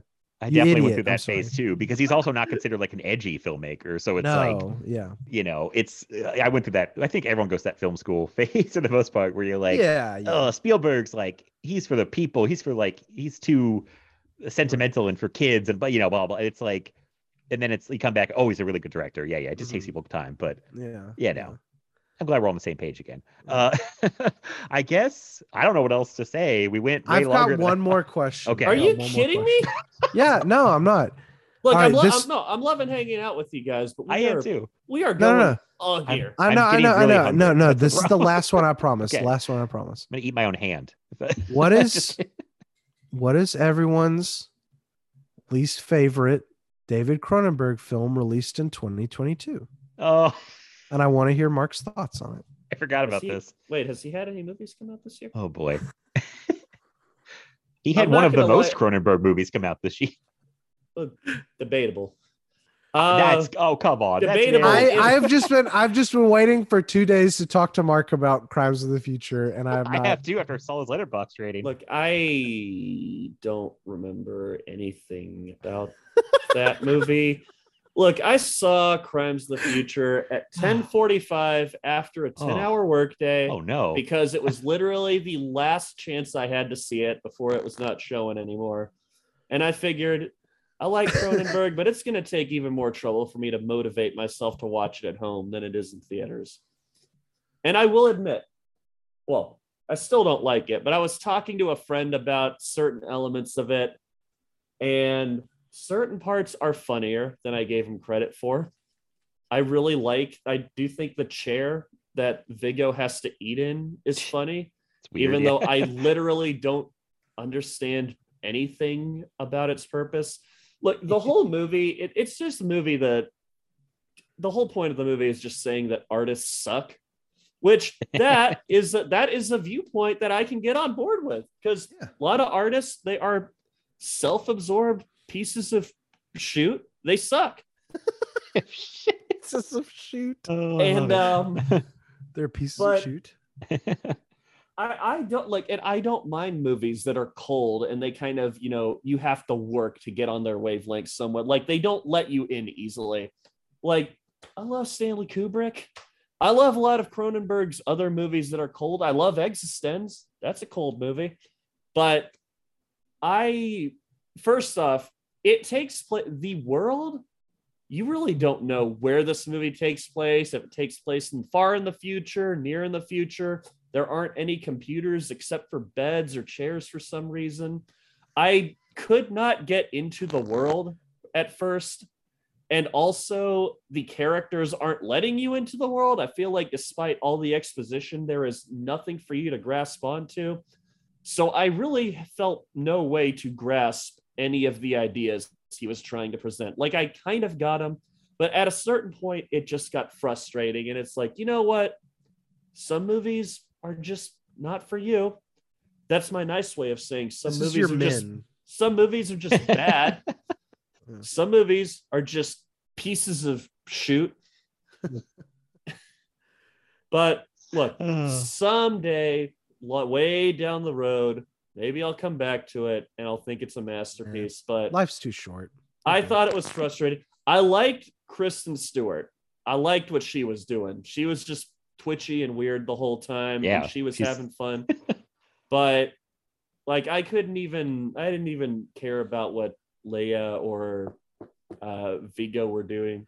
How much of the movie does Viggo spend just laying down? Because in all the marketing, it looks like he's just laying down the whole movie. Actually, No, he actually walks spends around. a lot of the Yeah. Oh, movie okay. walking around In a like cloak. the Phantom of the Opera. He's like in In a a cloak. He looks like a Jedi wandering through the desert for half the movie. I feel like he's in Wow. like a he's in this At cloak. last, we'll have our revenge. I mean, I liked it more than Mark did. It's funny because again, it's a movie I liked, but it's like, to me, it's lesser Cronenberg, even though I think it's very Cronenberg with what it's doing. I'm giving it a hard time, but yeah, it is very Cronenberg, but I don't know. You know what? Our friend Houston put it perfectly. He said Cronenberg needs to have at least one character kind of reacting to what's going on in the movie, reacting with horror. Like, you've at least got Art Hindle and kind of Oliver Reed in The Brood. You've got Gina Davis in The Fly. In this movie, no one is outside of this world. Everyone is just like, oh, this is just normal, whatever. that's And a that good point. takes a lot That's of good fun point. out of it. Everybody is pretty like on the same level, I feel like. And except Kristen Stewart, I think is the MVP because she's acting like a real fucking little weirdo. Oh, sorry, freaking little weirdo. She's the weirdest one of them all. We're trying to swear. She is such a little like weirdo creep. I love it. Like oh my God, there's a really funny scene with her and Vigo. Oh, he had this great line about like, I don't remember how to do the old sex or something. I'm not very good at the old Not very good at the old sex. Yeah. I was told that line was funny. Oh my oh, boy. Now, Mark, do you think the movie was affected by seeing it at 10:45 at night after a 10-hour shift? I mean, partially. Partially. There's a lot For of the movies... record, I will say I did fall asleep at the beginning for like 5. Wow, I don't know how long, maybe 5 minutes.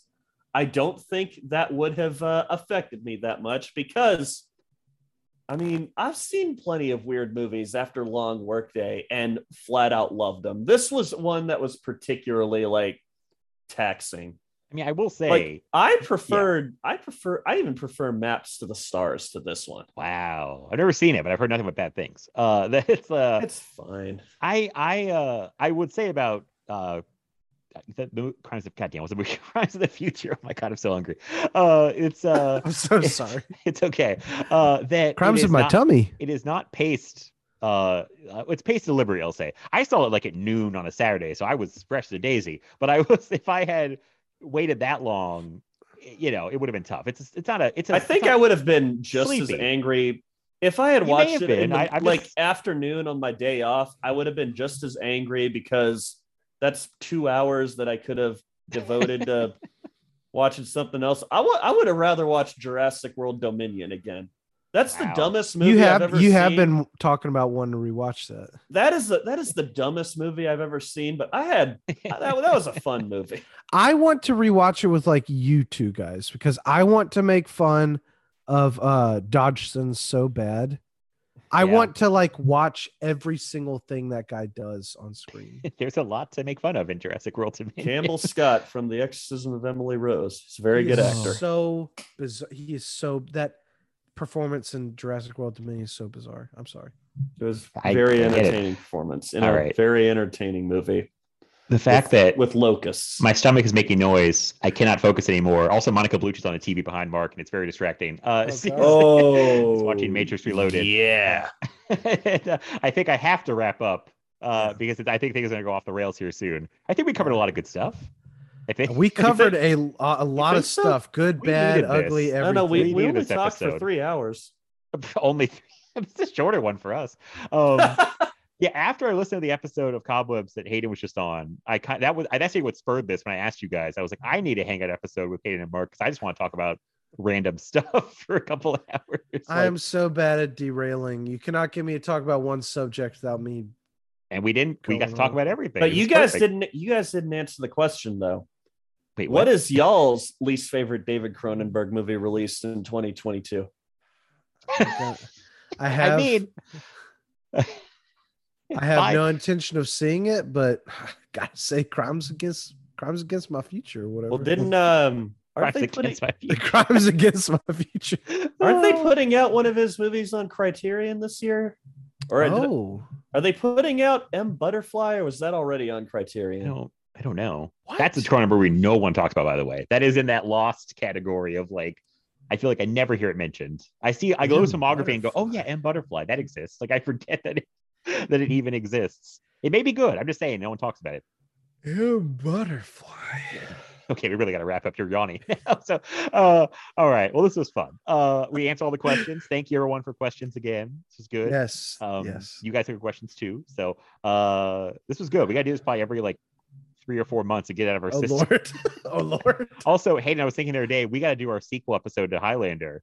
We got to watch Highlander 2. Oh my God, we do. Babe. And we have to do our sequel to Vertical Limit and Poseidon episode. Oh my God. Yeah.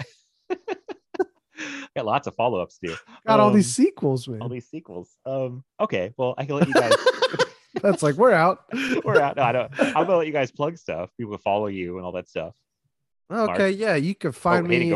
I'm sorry. You can find. I'm about to go to sleep if I'm yawning so much. You can find me on Letterboxd at Hayden Comes Alive. I've linked my little Amazon link where you can find the anthologies my short stories are published in. If you want to read some scary stories written by me. Tell in the dark. Can I tell them in the dark, or can they be told in the daytime too? You can tell them in the dark. You'll need a little flashlight though. Yeah, that's more money. Yeah. So that's me. Okay, all right, Mark. My name is Mark Warner. I'm a frequent guest on Film Feast, Schlock and Awe. I've been on a couple of Cobwebs. I'm on a lot of Inside Sequels. You can hear me on podcasts. You can find me on Twitter at the Shape 14, capital THE underscore capital SHAPE 14. You can also just find me on Letterboxd at Mark Warner. Yeah, I'm just posting hot takes on there. That's all I'm doing. I think the hottest takes. I was on. Hayden, I was recently on an Unscottable on this here Film Feast to talk Deja Vu. You can go listen to that. Yeah, a lot of people still. We obviously had technical issues and it came out kind of unfinished, but a lot of people still had very nice things to say. So that made me happy. So. I love the button at the end. Yeah, don't worry, baby, and then don't it worry, ends. Baby. He goes, "Don't worry, baby." It kind of worked out, and I won't. And then yeah, that was a good episode though. I wish we got to talk longer, but maybe one day we'll do a Deja Vu Redux or Deja Vu. Oh yeah. But no, that was a fun one. I'm glad we did this episode and my Zoom didn't crash. That's great. New laptop, really helpful.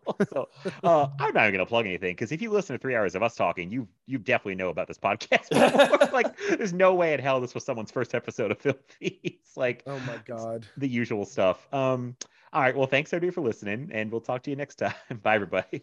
We are 3 odd and lonely children reaching for eternity.